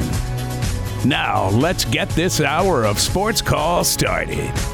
Third and final hour of Sports Call getting started right now on Tiger 95.9 FM and on the Tiger Communications app. JJ Jackson inside the studio with Ryan Lavoie, Brooks Childress, and Jared Dillard. We're excited to be chatting with our buddy Steve Lassen from Athlon Sports a little bit later in the hour about the newest college football preview magazine, and your phone calls are welcome. 334-887-3401 as we want to go to the Auburn Bank phone line to open up the hour here, and joining us on the program is Ward Dam Steve. Our good pal, retired Ward Dam Steve, now joins us on the program. Greetings, Steve. And in the words of a famous book that I don't know you guys may be aware of, Elvis is dead, and I'm not feeling too good myself either. How was it? How was the film? It's a 10, and I'll give 10s. Like I know I gave it 10 yesterday, but this is another 10, baby. You saw back-to-back 10s. How about that? It was I would see it again. Had you seen the new Jurassic World yet, Steve? Oh, yes. And I give it about maybe a 7. Oh, a 7. Okay, Ryan and I saw that last night, and I know that Ryan's excited to see the black phone, and you certainly enjoyed that one. Man, you've been on quite the run, Steve. Well, tell me about your views on the Jurassic World. You saw it. I really enjoyed it. Again, I'm the type of guy that as soon as the film is over, Steve, I think it was the greatest film that I just watched, regardless of what it was. But, man, I was definitely on the edge of my seat the entire time, really anticipating the next turn and that sort of thing. Big-time fan of Jurassic World. Ryan, what about you? Yeah, no, I thought it was a worthy conclusion. I knew they wouldn't, 6 movies in, you're either going to have to attempt to do something really groundbreaking, or you're going to kind of feed on the nostalgia, and I was perfectly fine with them feeding on the nostalgia, and really liked the amount that Laura Dern and Sam Neill and Jeff Goldblum were in it, and I enjoyed it. Okay, fair enough. The reason I gave it 7 not any higher is because I thought the dialogue was a little bit cheesy. It was. There were times where they tried a little too hard to have some slang that's more common now, and some little internet type of wording and that sort of thing. Those darn kids. And so I can kind of see that. Some of it was definitely forced. I can see that. Okay, all right, but if you like a mixture of he's a serial killer, Ethan Hawke, right? So I'm giving anything away. And a supernatural thrown in, this is the kind of movie you'd want to see. It's a 10. It's not as gory as some other, it's not Texas Chainsaw Massacre gory, but it's enough there. But the acting is really good. And you asked us yesterday. I'm looking forward to it. You asked us yesterday whether or not our phone in the studio was black, but fortunately we're safe in that regard, so I think we're going to be okay. Okay, good. Because you don't want to pick up the black phone. Yeah. If it's ringing, do not answer, right? That's right. I don't know. It depends on the situation, but anyway, I won't give anything away. All right, guys, I know you're going to have the Athlon person on board. Yeah. So I suspect you'll ask him. Athlon, and I'm recalling again what Jeff says to me about, I don't go to conspiracy theories, but I know Athlon is one of those magazines that if they can find a way to downgrade Auburn's, winning or talent, they'll do it. They're not a homer for Auburn. You agree or disagree? No, I think they do their best, like a lot of these publications do, to play it right down the middle. So you're definitely not going to see a lot of pro-Auburn things. I think they're going to tell you how they see it, and I do believe that Athlon has Auburn projected to finish 7th in the SEC West for this upcoming football season, so dead last. So we'll talk to them a little bit about the reasoning behind that, and go from there. Looking forward to the conversation a little bit later. Please ask them, if you aren't already going to plan on doing it, what their win total projection is. I'd like to hear that later on the podcast. Speaking of win total projections, guys, do you think Mr. Andy Burcham or anybody like that, or anybody on the staff there, ever transmits that kind of information? Like, hey, Coach, have you seen the Vegas totals on Auburn for this year? They have us, 6 wins. Do you think that kind of information is ever transmitted? And do the coaches, do you think, even give a darn what Vegas thinks?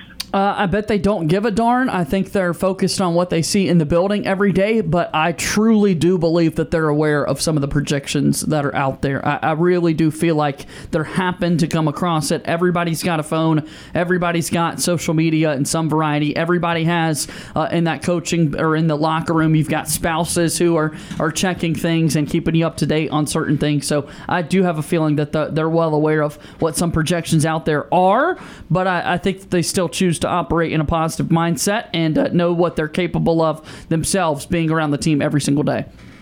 And what do you think the impact is among the players when because I know they have to be exposed to these kind of things. I'm sure it frustrates them. I'm sure it frustrates them. I'm sure it fires them up to perform a little bit better out there on the field. I just wonder, did they have maybe an additional motivation for the Auburn baseball team when they were picked last? It had to have. Yeah. Hopefully we'll get the opportunity to talk about that with some of the Auburn players. All right. And there's a really excellent article written today by Philip Marshall. It's called Lester Trains Bigsby, Austin, and Sees Bright Futures. Have you read that article yet, that column? Where did that come across? It's on 247. 247? Yeah, Philip, great job by him to put a story like that together. I haven't read it yet, but I do think it's awesome when former Auburn Tiger players are giving advice to current ones. That's great. Well, Brad Lester's training. He's spent the penalty right now. And even better, helping him out. Amari Austin. He says he sees a bright future for Austin. Heck yeah. He doesn't think he'll start right away, but could be on special teams, which is what Brad Lester did. I forgot about that. But he thinks that Bixby will probably have a breakout season of, get this, 1,600 to 1,700 yards. That'd be huge. That'd be outstanding. So if he does that, guys, how in the world do we only win 6 games? I mean, yeah, if Tank Bigsby has a great year, it's going to help the quarterback even more so. And, I mean, yeah, I think that other people on the outside might not have that big a projection for Tank Bigsby's numbers going into the season. But we'll just have to wait and see how it all unfolds. All right, guys, I'm through. That's all I've got. I look forward to hearing the conversation that yes, you sir. had with the Athlon Sports person and the podcast. I plan on listening to Mr. Justin Ferguson. Any shocking breaking news from Mr. Justin Ferguson about the Auburn team? No news, no shocking news, that's for sure. More of a lighthearted conversation. He gave us some advice because we got a couple of Thunder Chicken softball games coming up tonight. We got 2 of them that we're playing. So hopefully we can find the win column. We got to win. We got to win.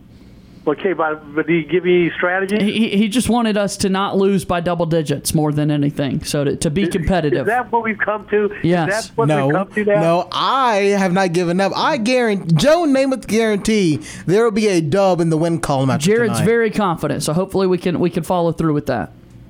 Okay, well, you might want to consider maybe see if you can borrow the talents of Mr. DeLucia. Yeah, exactly. Go to Ole Miss and bring him into mix. Yeah. Yeah, you just got to outbid these people. That's right.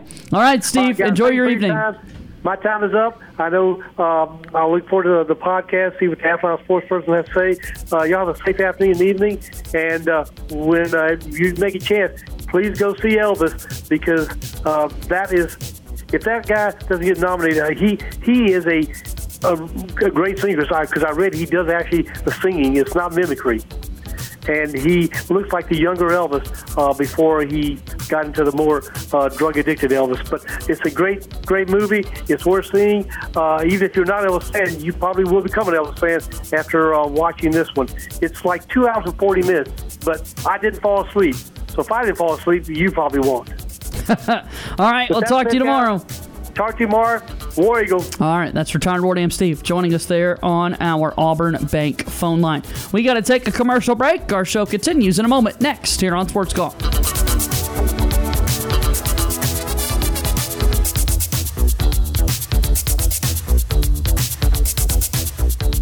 Sports Call has been on the air since 1995. Follow Sports Call on Twitter at SportsCallAU. Like us on Facebook at SportsCallAU.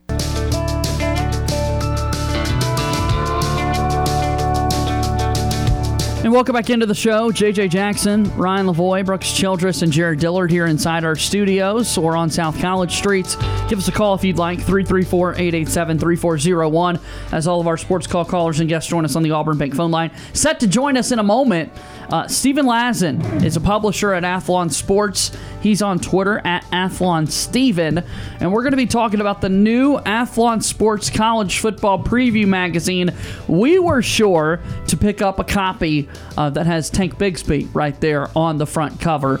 But we want to get into a little bit of the SEC conversations here. And, of course, there's a big SEC projections preview page, and not necessarily the numbers. We do know that Auburn picked to finish last in the Athlon Sports magazine there. But Brooks, when you look at that page, what are some of the things that are there? If someone is looking for information, what are you seeing when you're looking at this page? So if I open it up to the SEC preview page, which for anybody, give the page number. Anybody that's looking at it, you get your Athlon Sports College Football Preview with Tank Bigsby on the cover. It is page 218. 218 in your hymnals. All right. You've got the predicted order of finish on the left side. You've got a list of games to watch that they deem are really important games in the Southeastern Conference this year. They've also got a recruiting rankings down at the bottom of the that first page. On the right side of it, you got the All-SEC team as well as bowl projections, your 2021 standings, the bowl results from last year. And then if you flip over to the next page, they've got 2, 3, 4 pages of 10 things to watch in 2022 in the SEC. Oh, wow. And so now, is on the list of games to watch for? Games to watch, yeah. Is Vanderbilt listed anywhere? Probably not. I will not have any Commodore slander on this show. They sure are not listed there. Give me one of those things. 10 things to watch in the SEC this season. Give us a talking point here, 10 Brooks. things to watch is transfer quarterbacks taking over. Very true. That is the headline. No kidding. Quarterbacks taking over. Auburn's in the mix there. Texas A&M, LSU. We got a lot of transfer quarterbacks in the mix in the conference. If you want Vanderbilt talk, Jared, number 10 is spring cleaning at Vanderbilt. Yes. There you go. There it is. Few programs in America have as much experience as a dorm at Vanderbilt. There you go. As a doormat, yeah. Oh, my goodness. Took out the shovel and buried them. Auburn does have one of the 10. Number 6 is Harsin on the hot seat. And there we are. We're starting the conversation. So that's already to that point. You got South Carolina. Beamer raises the bar, which he seems to be he did well. Trend there. A lot of alliteration going on here. And then one of the more interesting ones is number 2 is Heisman hype for an Alabama player, but it's not Bryce Young. It's a wide receiver. Heisman hype for Will Anderson Jr. Is he a wide receiver? Will Anderson is not a wide receiver. No. Defensive player? Yeah, he's the great outside linebacker. Yeah. So he's the one defensive player that they always get hyped about each year? Gotcha. Well, and he was excellent last year, too. He was first team on all accounts. Not to take anything away from him, but there's always that one defensive player that everybody's goo-goo for. Yeah. Yeah. But SEC preview.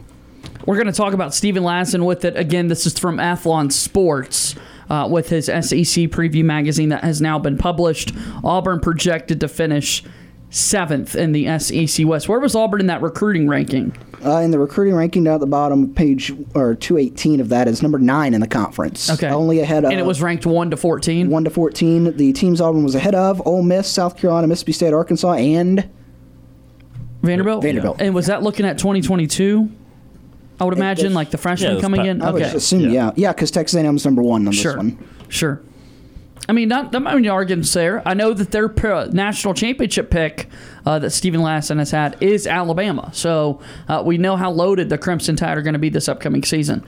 Yeah, he's got them undefeated this year and got Georgia at 12-1. I guess with counting that loss in the SEC title game, I assume is what they've got there, because obviously you played 12 regular season games. He's got them 8-0 in the league, which is always a regular season mark. So, history shows us that it's not likely both those teams are undefeated in the regular season. That does not mean they're not the 2 best teams. They were the 2 best teams clearly last year, but they didn't go undefeated getting into that point. So, or at least Alabama did not. But it's always going to be. I feel like Kirby Smart deserves that mantra too. Like, it's always going to be going through Georgia in the East, going through Alabama in the West, and you're going to have a hard time finding a year where they're not the favorites. Maybe Brian Kelly gets LSU into a place in a couple of years where they're very competitive neck and neck. Maybe A&M pays for enough players over the next few years where their talent gap is not there, where they're up there talent-wise. It's that oil money. But exactly. But realistically speaking, until Saban retires and something catastrophic happens with Kirby Smart, these are going to be the 2 teams to beat. Now, there's always going to be movement. I'm pretty down on Florida is not liking the early months of Billy Napier, and granted, that's always a fan base that does not have much patience like the Auburn fan base. But they're not liking their first recruiting months with Napier, and Florida's always had high expectations. If they're struggling, then you look for a competent number 2 behind Georgia in the East, and that very well could be one of 2 things that seem equally insane.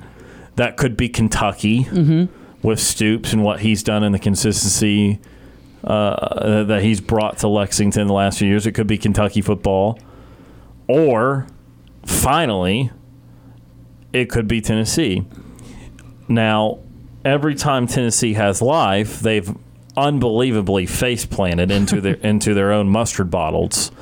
But they, in theory, could be number 2 in the East this year. They really could be with Hendon Hooker and the offense that Heupel has brought to Tennessee. They need to understand that they will have to tackle somebody on the other side of the football. But I think Georgia is far and away in the East, even with all the loss of talent. I think Bama has more quality teams to play in the West, that one of them could knock them off. Now, I don't think it will be A&M because it will be in Tuscaloosa this year and everything that's gone into that off-season dynamic, but that was the team that was able to get Bama in the regular season last year. Again, I think Arkansas will be quality, with Pittman having done a good job now 2 years in a row, and KJ Jefferson looks really good to me. I just don't know what to expect with LSU. I don't know why I'm going through this entire conference right now. I mean, I guess it's football. It's what we do. This is where I wanted to go. I mean, we're getting set for this conversation with Steven Lassan. But, LSU is a program that obviously should be up there in a few years. And the only thing that would trip them up is that Kelly stylistically just doesn't understand the family part of LSU, because Kelly did an excellent job at Notre Dame for a long time. Remember, Notre Dame is obviously one of the great programs of all time. However, they have not ever recruited as well as some of these SEC teams at Notre Dame. And my question would be, does that change at LSU? If it does not, then he's going to win some games. He's a good coach, and LSU's a good program, but they won't meet the They'll be very Les Miles-esque and keep going 8 and 9 with the occasional 10-win seasons. But if he can find another gear to his recruiting that he did not find most of the time at Notre Dame, then that's when you take in the fact Kelly is a really good coach, that LSU is a really good program, and then they'll be right back in the mix of things. And from the Auburn perspective, it's like, unfortunately, it's not really right. I don't think a coach in the second year should ever have a warm seat.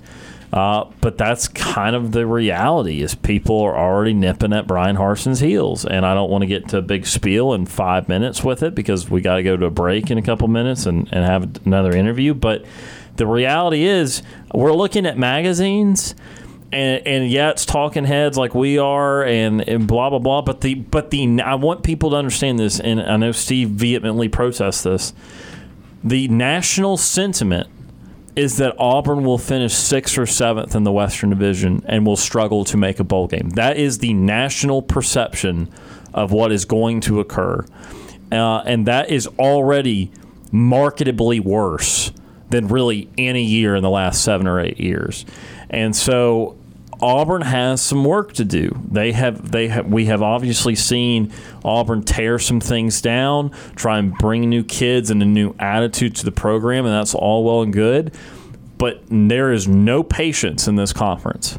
It is not just at Auburn. It is with, like I said, Florida people are already mad at Billy Napier, who's been there 6 months. Yeah, Duke put out an apology letter. Right. And he didn't coach the game yet. It's insane. This conference is just different. And so the reality is that Auburn, if they do what everyone thinks they will do, Auburn will be in a very tumultuous place after year 2 of Brian Harsin. So there's an uphill climb. This league has a lot of quality teams. I don't know if it has any great teams beyond what Bama and Georgia could be, but that's why this league is really interesting to me. There's a lot of teams that would have pretty wide ceilings and floors. Let's go ahead and we'll take our break. When we come back, more SEC football discussion. As again, Steven Lassan from Athlon Sports will join us on the program here in just a moment, alongside Ryan Brooks and Jared. I'm JJ. We're back here on Sports Call.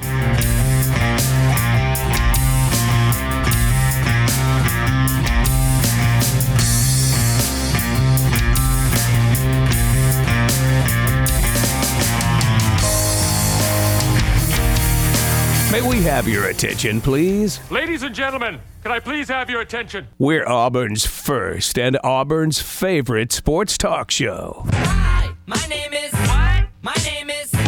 My name is... Sports Call on Tiger 95.9. I'm Trevon Reed, former Auburn Tiger football player, national champion. You're listening to Sports Call on Tiger 95.9.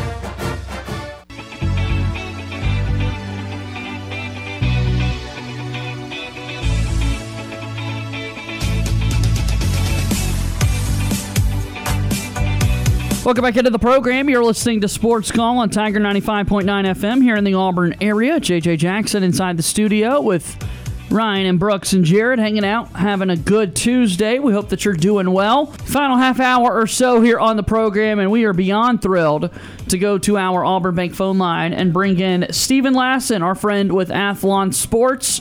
Make sure you stop by, pick up the latest copy of the Athlon Sports College Football Preview magazine. We picked up the edition with Tank Bigsby of the Auburn Tigers donning the cover, and Stephen Lassen joins us now here on the program. The time is greatly appreciated. How are you today, my friend? Hey, guys, I'm doing great. It's great to be talking with you. I guess it's great to be talking college football at any point of the year, isn't it? It is. It absolutely is, especially here on the Plains. We've had a lot of off-season chatter for topics not necessarily related to what you do on the football field, on the gridiron itself. So, Stephen, we're certainly excited for the upcoming season. We take a look at this Auburn team, and I want to get into your thoughts regarding the Tigers here. When you look back on the year 2021 and what the football season was for Brian Harsin in year one, what stood out to you? I think the biggest thing that stood out to me was the 6-2 start, and I think within that 6-2 start, you saw the signs and things that we saw out of Brian Harsin at Boise State that I think you can take away and build on for 2022. There was certainly, I think, when you study kind of the X's and O's and you watched Auburn, you got the sense that Harsin kind of knew what he was doing, especially offensively as they were trying to navigate some of the personnel concerns at offensive line, receiver, and quarterback. So I think the thing that stood out to me was really there was the fast start, there was the slow finish at the end of the year by losing the last 5 after a 6-2 start. And then, of course, everything that's happened this offseason. So I think it's been a bit of a mixed bag. And I think they're just a really curious and interesting team as we go forward into 2022. And let me ask you kind of a different type of question, because all summer long and all spring long, the question is who's going to end up being the quarterback and that sort of thing between Finley and Calzada. But let me ask you this. If the quarterback play, no matter who it is just okay, but you get a great version of Tank Bigsby and a great Auburn running game, and then you get quality Auburn defense, what can that still amount to for Auburn in 2022? Yeah, I think that's a great question, because you guys asked me about what stood out in 2021 to me. And first of all, Tank Bigsby is one of my favorite players to watch in the SEC. The Tank Bigsby cover is one of my favorites, too, because he's such a fun player to watch. But I think that's kind of the debate about Auburn this offseason is the margin for error, especially on offense, seems small with the quarterback uncertainty, maybe not a lot of established playmakers right now, a receiver. But I think what's interesting is if you look at the SEC West, Alabama, of course, is going to be picked number 1. I think most people will pick Texas A&M at 2. It's that 3 through 7 group that's grouped close together. And I think depending on how you feel about Ole Miss reloading, Mississippi State has a very difficult schedule. LSU's reloading and rebuilding under Brian Kelly. So I think anywhere, if things fall into place with Auburn, you get the best version of Tank Bigsby. The defense picks up almost where it left off last year. Third place in the West is very attainable. I think you're going to see a lot of maybe 5-3, 4-4 type teams in there, but they're all sort of right in that 20 to 40 range nationally. A lot of good teams. And that's kind of where the curiosity for me is in the SEC West this year. Folks can certainly look at the copy of the magazine, and we want people to go by and find it. We certainly were able to find it at plenty newsstands here around town and have enjoyed flipping through. It's such a good piece to look at. It feels like you're kicking off your summer and the college football season right around the corner when you're taking a look at this, Stephen. And we could see that Auburn is projected to finish 7th in the SEC West. A lot of people have the Tigers sort of in that area. So let's kind of get to it then. We talk about what the good could be for this Auburn football program. What are the biggest concerns? I know we've highlighted them a little bit here in our short chat with you, but expand on some of those concerns for this Auburn football team. Absolutely. I think I'll start with kind of the obvious. It's the quarterback position. I think the question is, what can Auburn get out of this quarterback room and to sort of elevate the offense? And it's not just the quarterback position. I think the receivers go kind of hand in hand with that. I thought Kobe Hudson, probably Auburn's best, game breaker in terms of speed, being able to stretch the field. Can they find a couple guys to be difference makers this year. Offensive line, a lot of guys back, but can that group elevate its play? I think when you watch Calzada and TJ Finley, certainly Robbie Ashford had a great spring game, but Calzada and Finley have shown flashes of potential. I think the question is, can Harsin and his staff sort of harness that potential and be able to elevate that quarterback room in a year where there's not a ton of margin for error on offense? So I think quarterback, receivers, offensive line, I like this Auburn defense. I mean, not many teams in the SEC are probably going to have two guys on the first two all-SEC teams, or even three, with Hall and Wooden coming back. And if Owen Pappoe stays healthy, replacing Jacoby McClain, that's pretty much a no-brainer all-SEC type selection for me. So I'm curious how the pieces fit together in the secondary. But my concerns with this Auburn team really aren't on defense. They all just come on the offensive side of the ball this year. And it seems that when we look at, as you were talking about, kind of a clear break between after you go from Alabama and A&M down to 3 through 7 in the West, there's a lot of teams that if they could take one element of another team from one of their rivals, they would be in really good shape. For example, some of these teams like LSU still looking at a quarterback race on their hands. Obviously, we mentioned Auburn as well. But then you have other teams that maybe have less talent defensively or other parts of their team, but like the Mississippi schools with like Will Rogers, for example, at Mississippi State that have really kind of established themselves and continue to get better and better. Is that what makes it so difficult to kind of rank 3 through 7? Some of these teams have good quarterbacks, but the rest of their rosters kind of lack, and some of these teams have more talent, but they're still in a quarterback battle here, 2 months before the season starts. No question. I think that's the interesting thing, too, about the SEC this year is that at the top of the SEC is extremely deep at quarterback. Bryce Young will be first-team All-SEC, but guys like Hendon Hooker at Tennessee, Will Rogers at Mississippi State, K.J. Jefferson at Arkansas, throw in Spencer Rattler transferring into the league. But, you look at a team like Arkansas that brings back K.J. Jefferson, but they only bring back, 8 other returning starters outside of that. They lose Treylon Burks. There's question marks on defense. LSU only has 6 returning starters. That's the fewest of any team in the SEC West. Ole Miss is really the big experiment this year. I mean, they bring in a ton of transfers. They lose Matt Corral, but the hope is all those transfers mesh together with new coordinators on both sides of the ball and are able to pick up where they left off last season. So there's kind of an interesting mix of new coaches, kind of established culture at a place like Arkansas, but maybe some talent questions and some roster concerns, and also just a team like Mississippi State that just has a really difficult schedule, but has a pretty dang good quarterback and all that. So it's definitely quarterbacks, but there's also within those, there's some individual question marks that sort of just make this probably the most fascinating division race in college football this year. And, Stephen, I want to look on the other side of the SEC and the SEC East. Obviously, everyone's picking Georgia. Georgia's leaps and bounds ahead of the rest of that SEC East. Kentucky's been up there the last few years. Florida's kind of on a downturn. Which team in that SEC East do you think can make the biggest strides to kind of close that gap with Florida this year? I like Tennessee to finish second in the East this year. I think Tennessee, Kentucky, and Florida are all really close. 2 through 4, probably somewhere 18 to 30 something nationally. They're all really close. I think the biggest optimism for Tennessee, and granted, we've heard this from Tennessee before, there's a lot of optimism one year and they don't seem to meet preseason expectations. But they've got one of the best quarterbacks in the SEC, Hendon Hooker. The offensive production, they had the fewest plays of 40-plus yards in 2020. They had the most in the SEC last year. There was a clear improvement under Josh Heupel in that offense. They have the firepower offensively to finish second. Kentucky's just rock solid. There are some personnel concerns as far as losses on the offensive line, lost the offensive coordinator, lost Wan'Dale Robinson.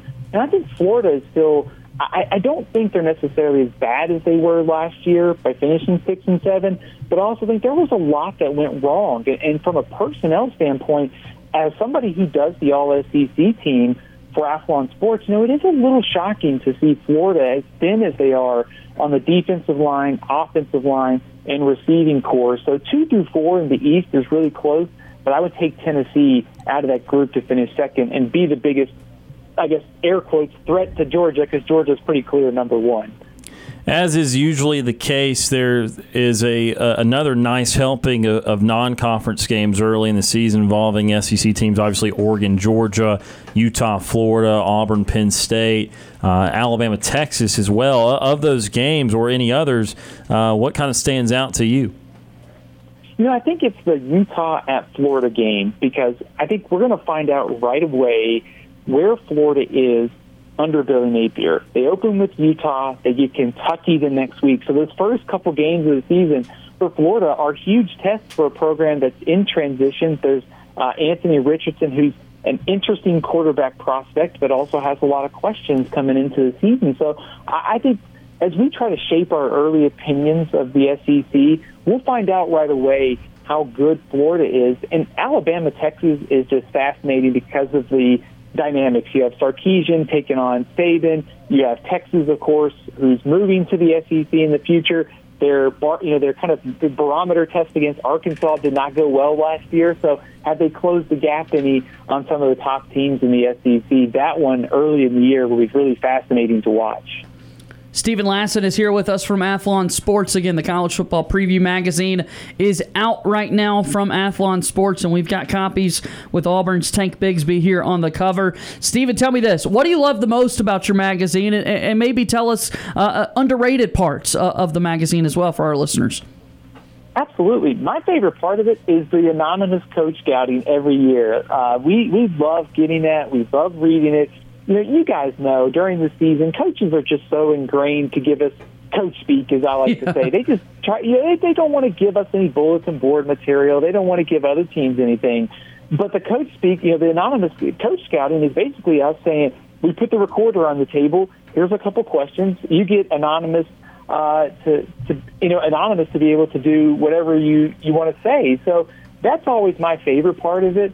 I think an underrated part of it is just how in-depth our 131 previews are. We have a preview for every team, previews for every conferences. I mean, I basically keep this guide on my desk all offseason as sort of the perfect encyclopedia for college football of everything you need to know, schedules, recruiting, NIL, transfers, and basically anything you need to know about the season. Where can people find the magazine, Steven? Absolutely. So you can go to the newsstand right now. The official on sale date was June 7th. The bookstores, grocery stores, retail stores have it. Also, athlonsports.com. If you go to our website, at the very top, there's a link to magazines. It takes you to our online store. So if you're an Auburn fan living outside of Auburn, you can order the magazine there, and we'll ship that cover to you. So that's kind of the beauty of our website. You can order any edition you want, and we'll ship it out to you. And how about that? The ability, Steven, it sounds like for you guys to kind of make different covers for different college football fans and that sort of thing. You really are trying to make this the ultimate guide for fans out there. Absolutely. That's one of the things that we get a lot of feedback on from fans is they love the personalized cover. And, I think 12 out of the SEC teams usually get their own cover. Vanderbilt shares, Arkansas, Missouri sometimes share. But, we really try to give fans the sort of personalized cover. And this year, I've mentioned it, I love the Tank Bigsby cover. Our Kentucky cover with Will Levis on it, it sort of personalizes and we try to capture that SEC passion and interest that's out there in each individual team. So, yeah, we really appreciate all the readers and everybody picking it up on our website. Happy to ship out whatever edition you want. How can people follow your work, Steven? Absolutely. You can check me out at athlonsports.com. You can also follow me on Twitter at AthlonSteven. Looking forward to many more conversations throughout this upcoming college football season with you, buddy, okay? Hey, guys, anytime. Thanks for having me on. I really enjoyed it. Absolutely. We did as well. That's our good buddy Steven Lassan there with Athlon Sports, giving us the ultimate college football preview magazine right there. And good stuff, per usual. Go to your nearest newsstand. I'll let you know, here in the Auburn-Opelika Lee County area, you're going to find plenty of Tank Bigsby covers that you could see there. War Eagle printed across it as well. But, Jared, no Vanderbilt love for the Athlon Preview magazine. You know what? It's one day, as a Vanderbilt truther, one day that they will rise and anchor down. They will take no prisoners when the Vanderbilt supremacy reigns over where they look at Nashville. 14 teams in the league for now. 13 of them projected by Athlon to win 2 conference games or more. Vandy's the only one that is not. They're projected not to win a single one. Oh, man. Which is probably how I'd have it Okay, as well. Yeah. but tell me, you said there's bold projections on there. Just go ahead and just do me in with where Auburn's projected to go. Please Bold tell projections? me it's not. Yeah. Please tell me it's not Music City. It is not. It's a return trip to Tampa. Oh, God. But it's not what it was formerly the Outback Bowl, which is now the Tampa Bay Bowl, which I think they actually named it something a couple weeks ago, which is atrocious. It's the Gasparilla Bowl, the one that Gus Malzahn won last year. The Bad Boy Mowers Gasparilla Bowl? I don't think it. Well, That's what it used to be. Yeah, I don't know if it's still Bad called Boy Mowers that anymore. I'm squarely on board. Again, talking about regional expectations for everyone out there. Says he only wants Auburn to go 8 wins. I would like them to win the national championship. I'm being realistic that they're not going to do that. In the realm of realism, I really want Auburn to go 8-4 and go to the Las Vegas Bowl. I mean, honestly, Ryan, I'm just happy we get 5 wins. Well, listen, I'm gonna be quite honest, and see, I'm not on the show every day, so I can just say this and run away. Right.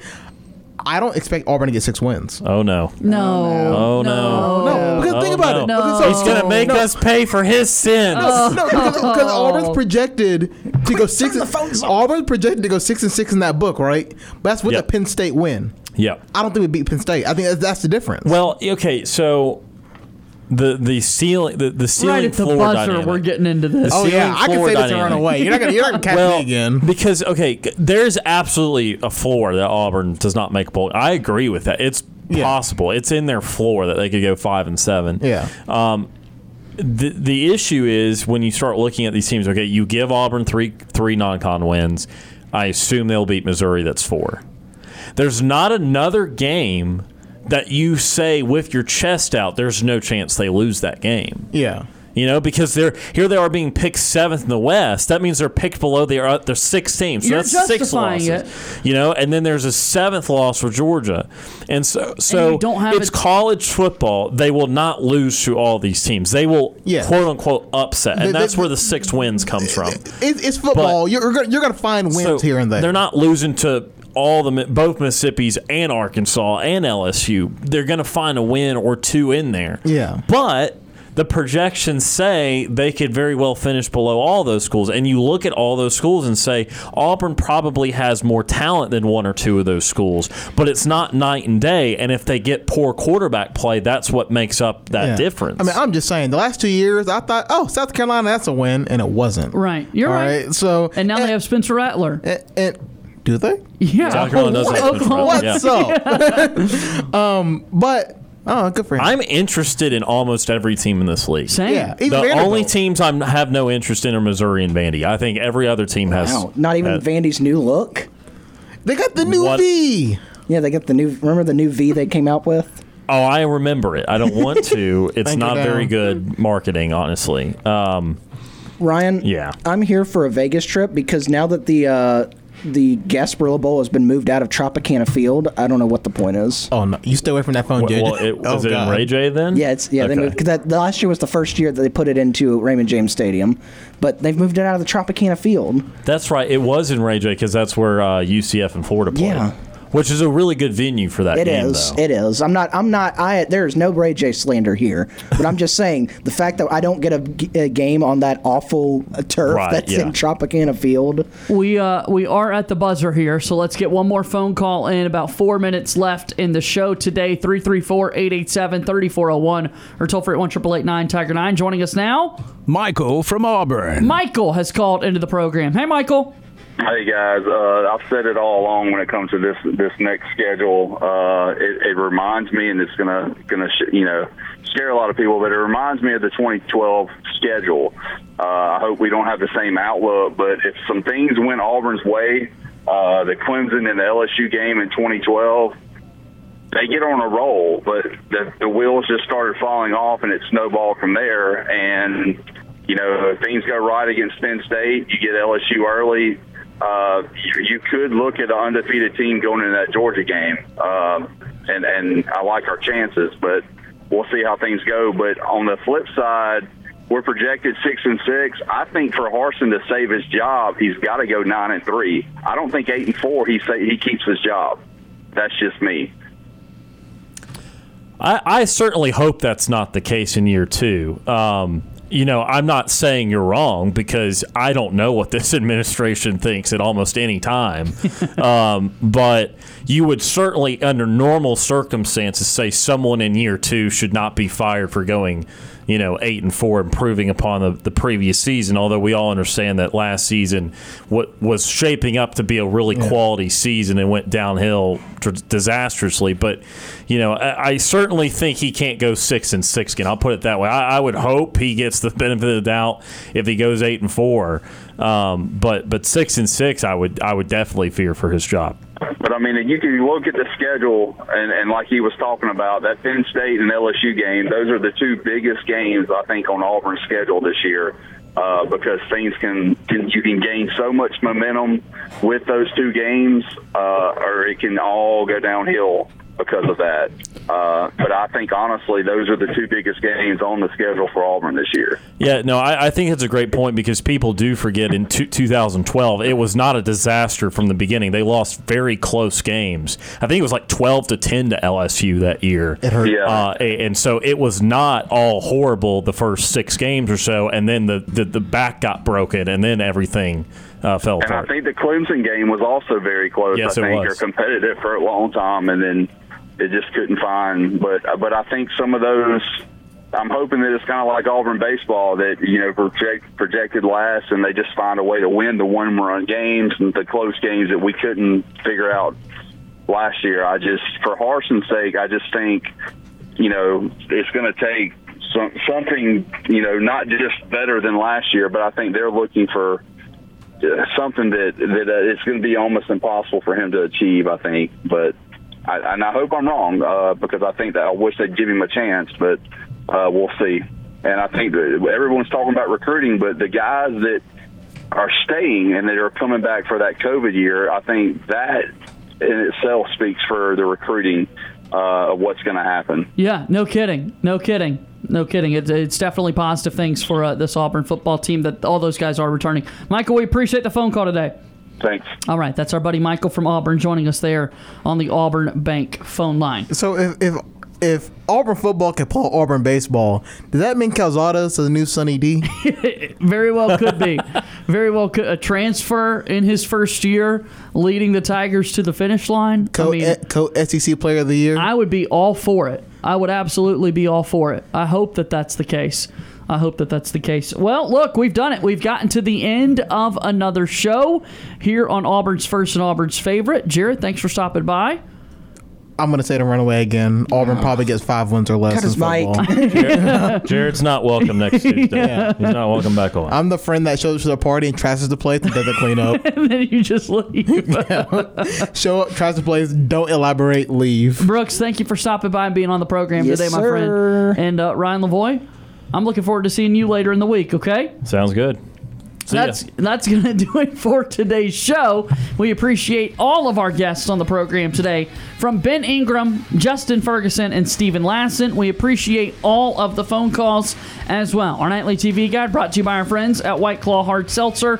Online, follow us, Facebook, Twitter, and Instagram at SportsCallAU. For Ryan Lavoie, Brooks Childress, and Jared Dillard, my name is JJ Jackson. Thank you, and 5 wins. Good day.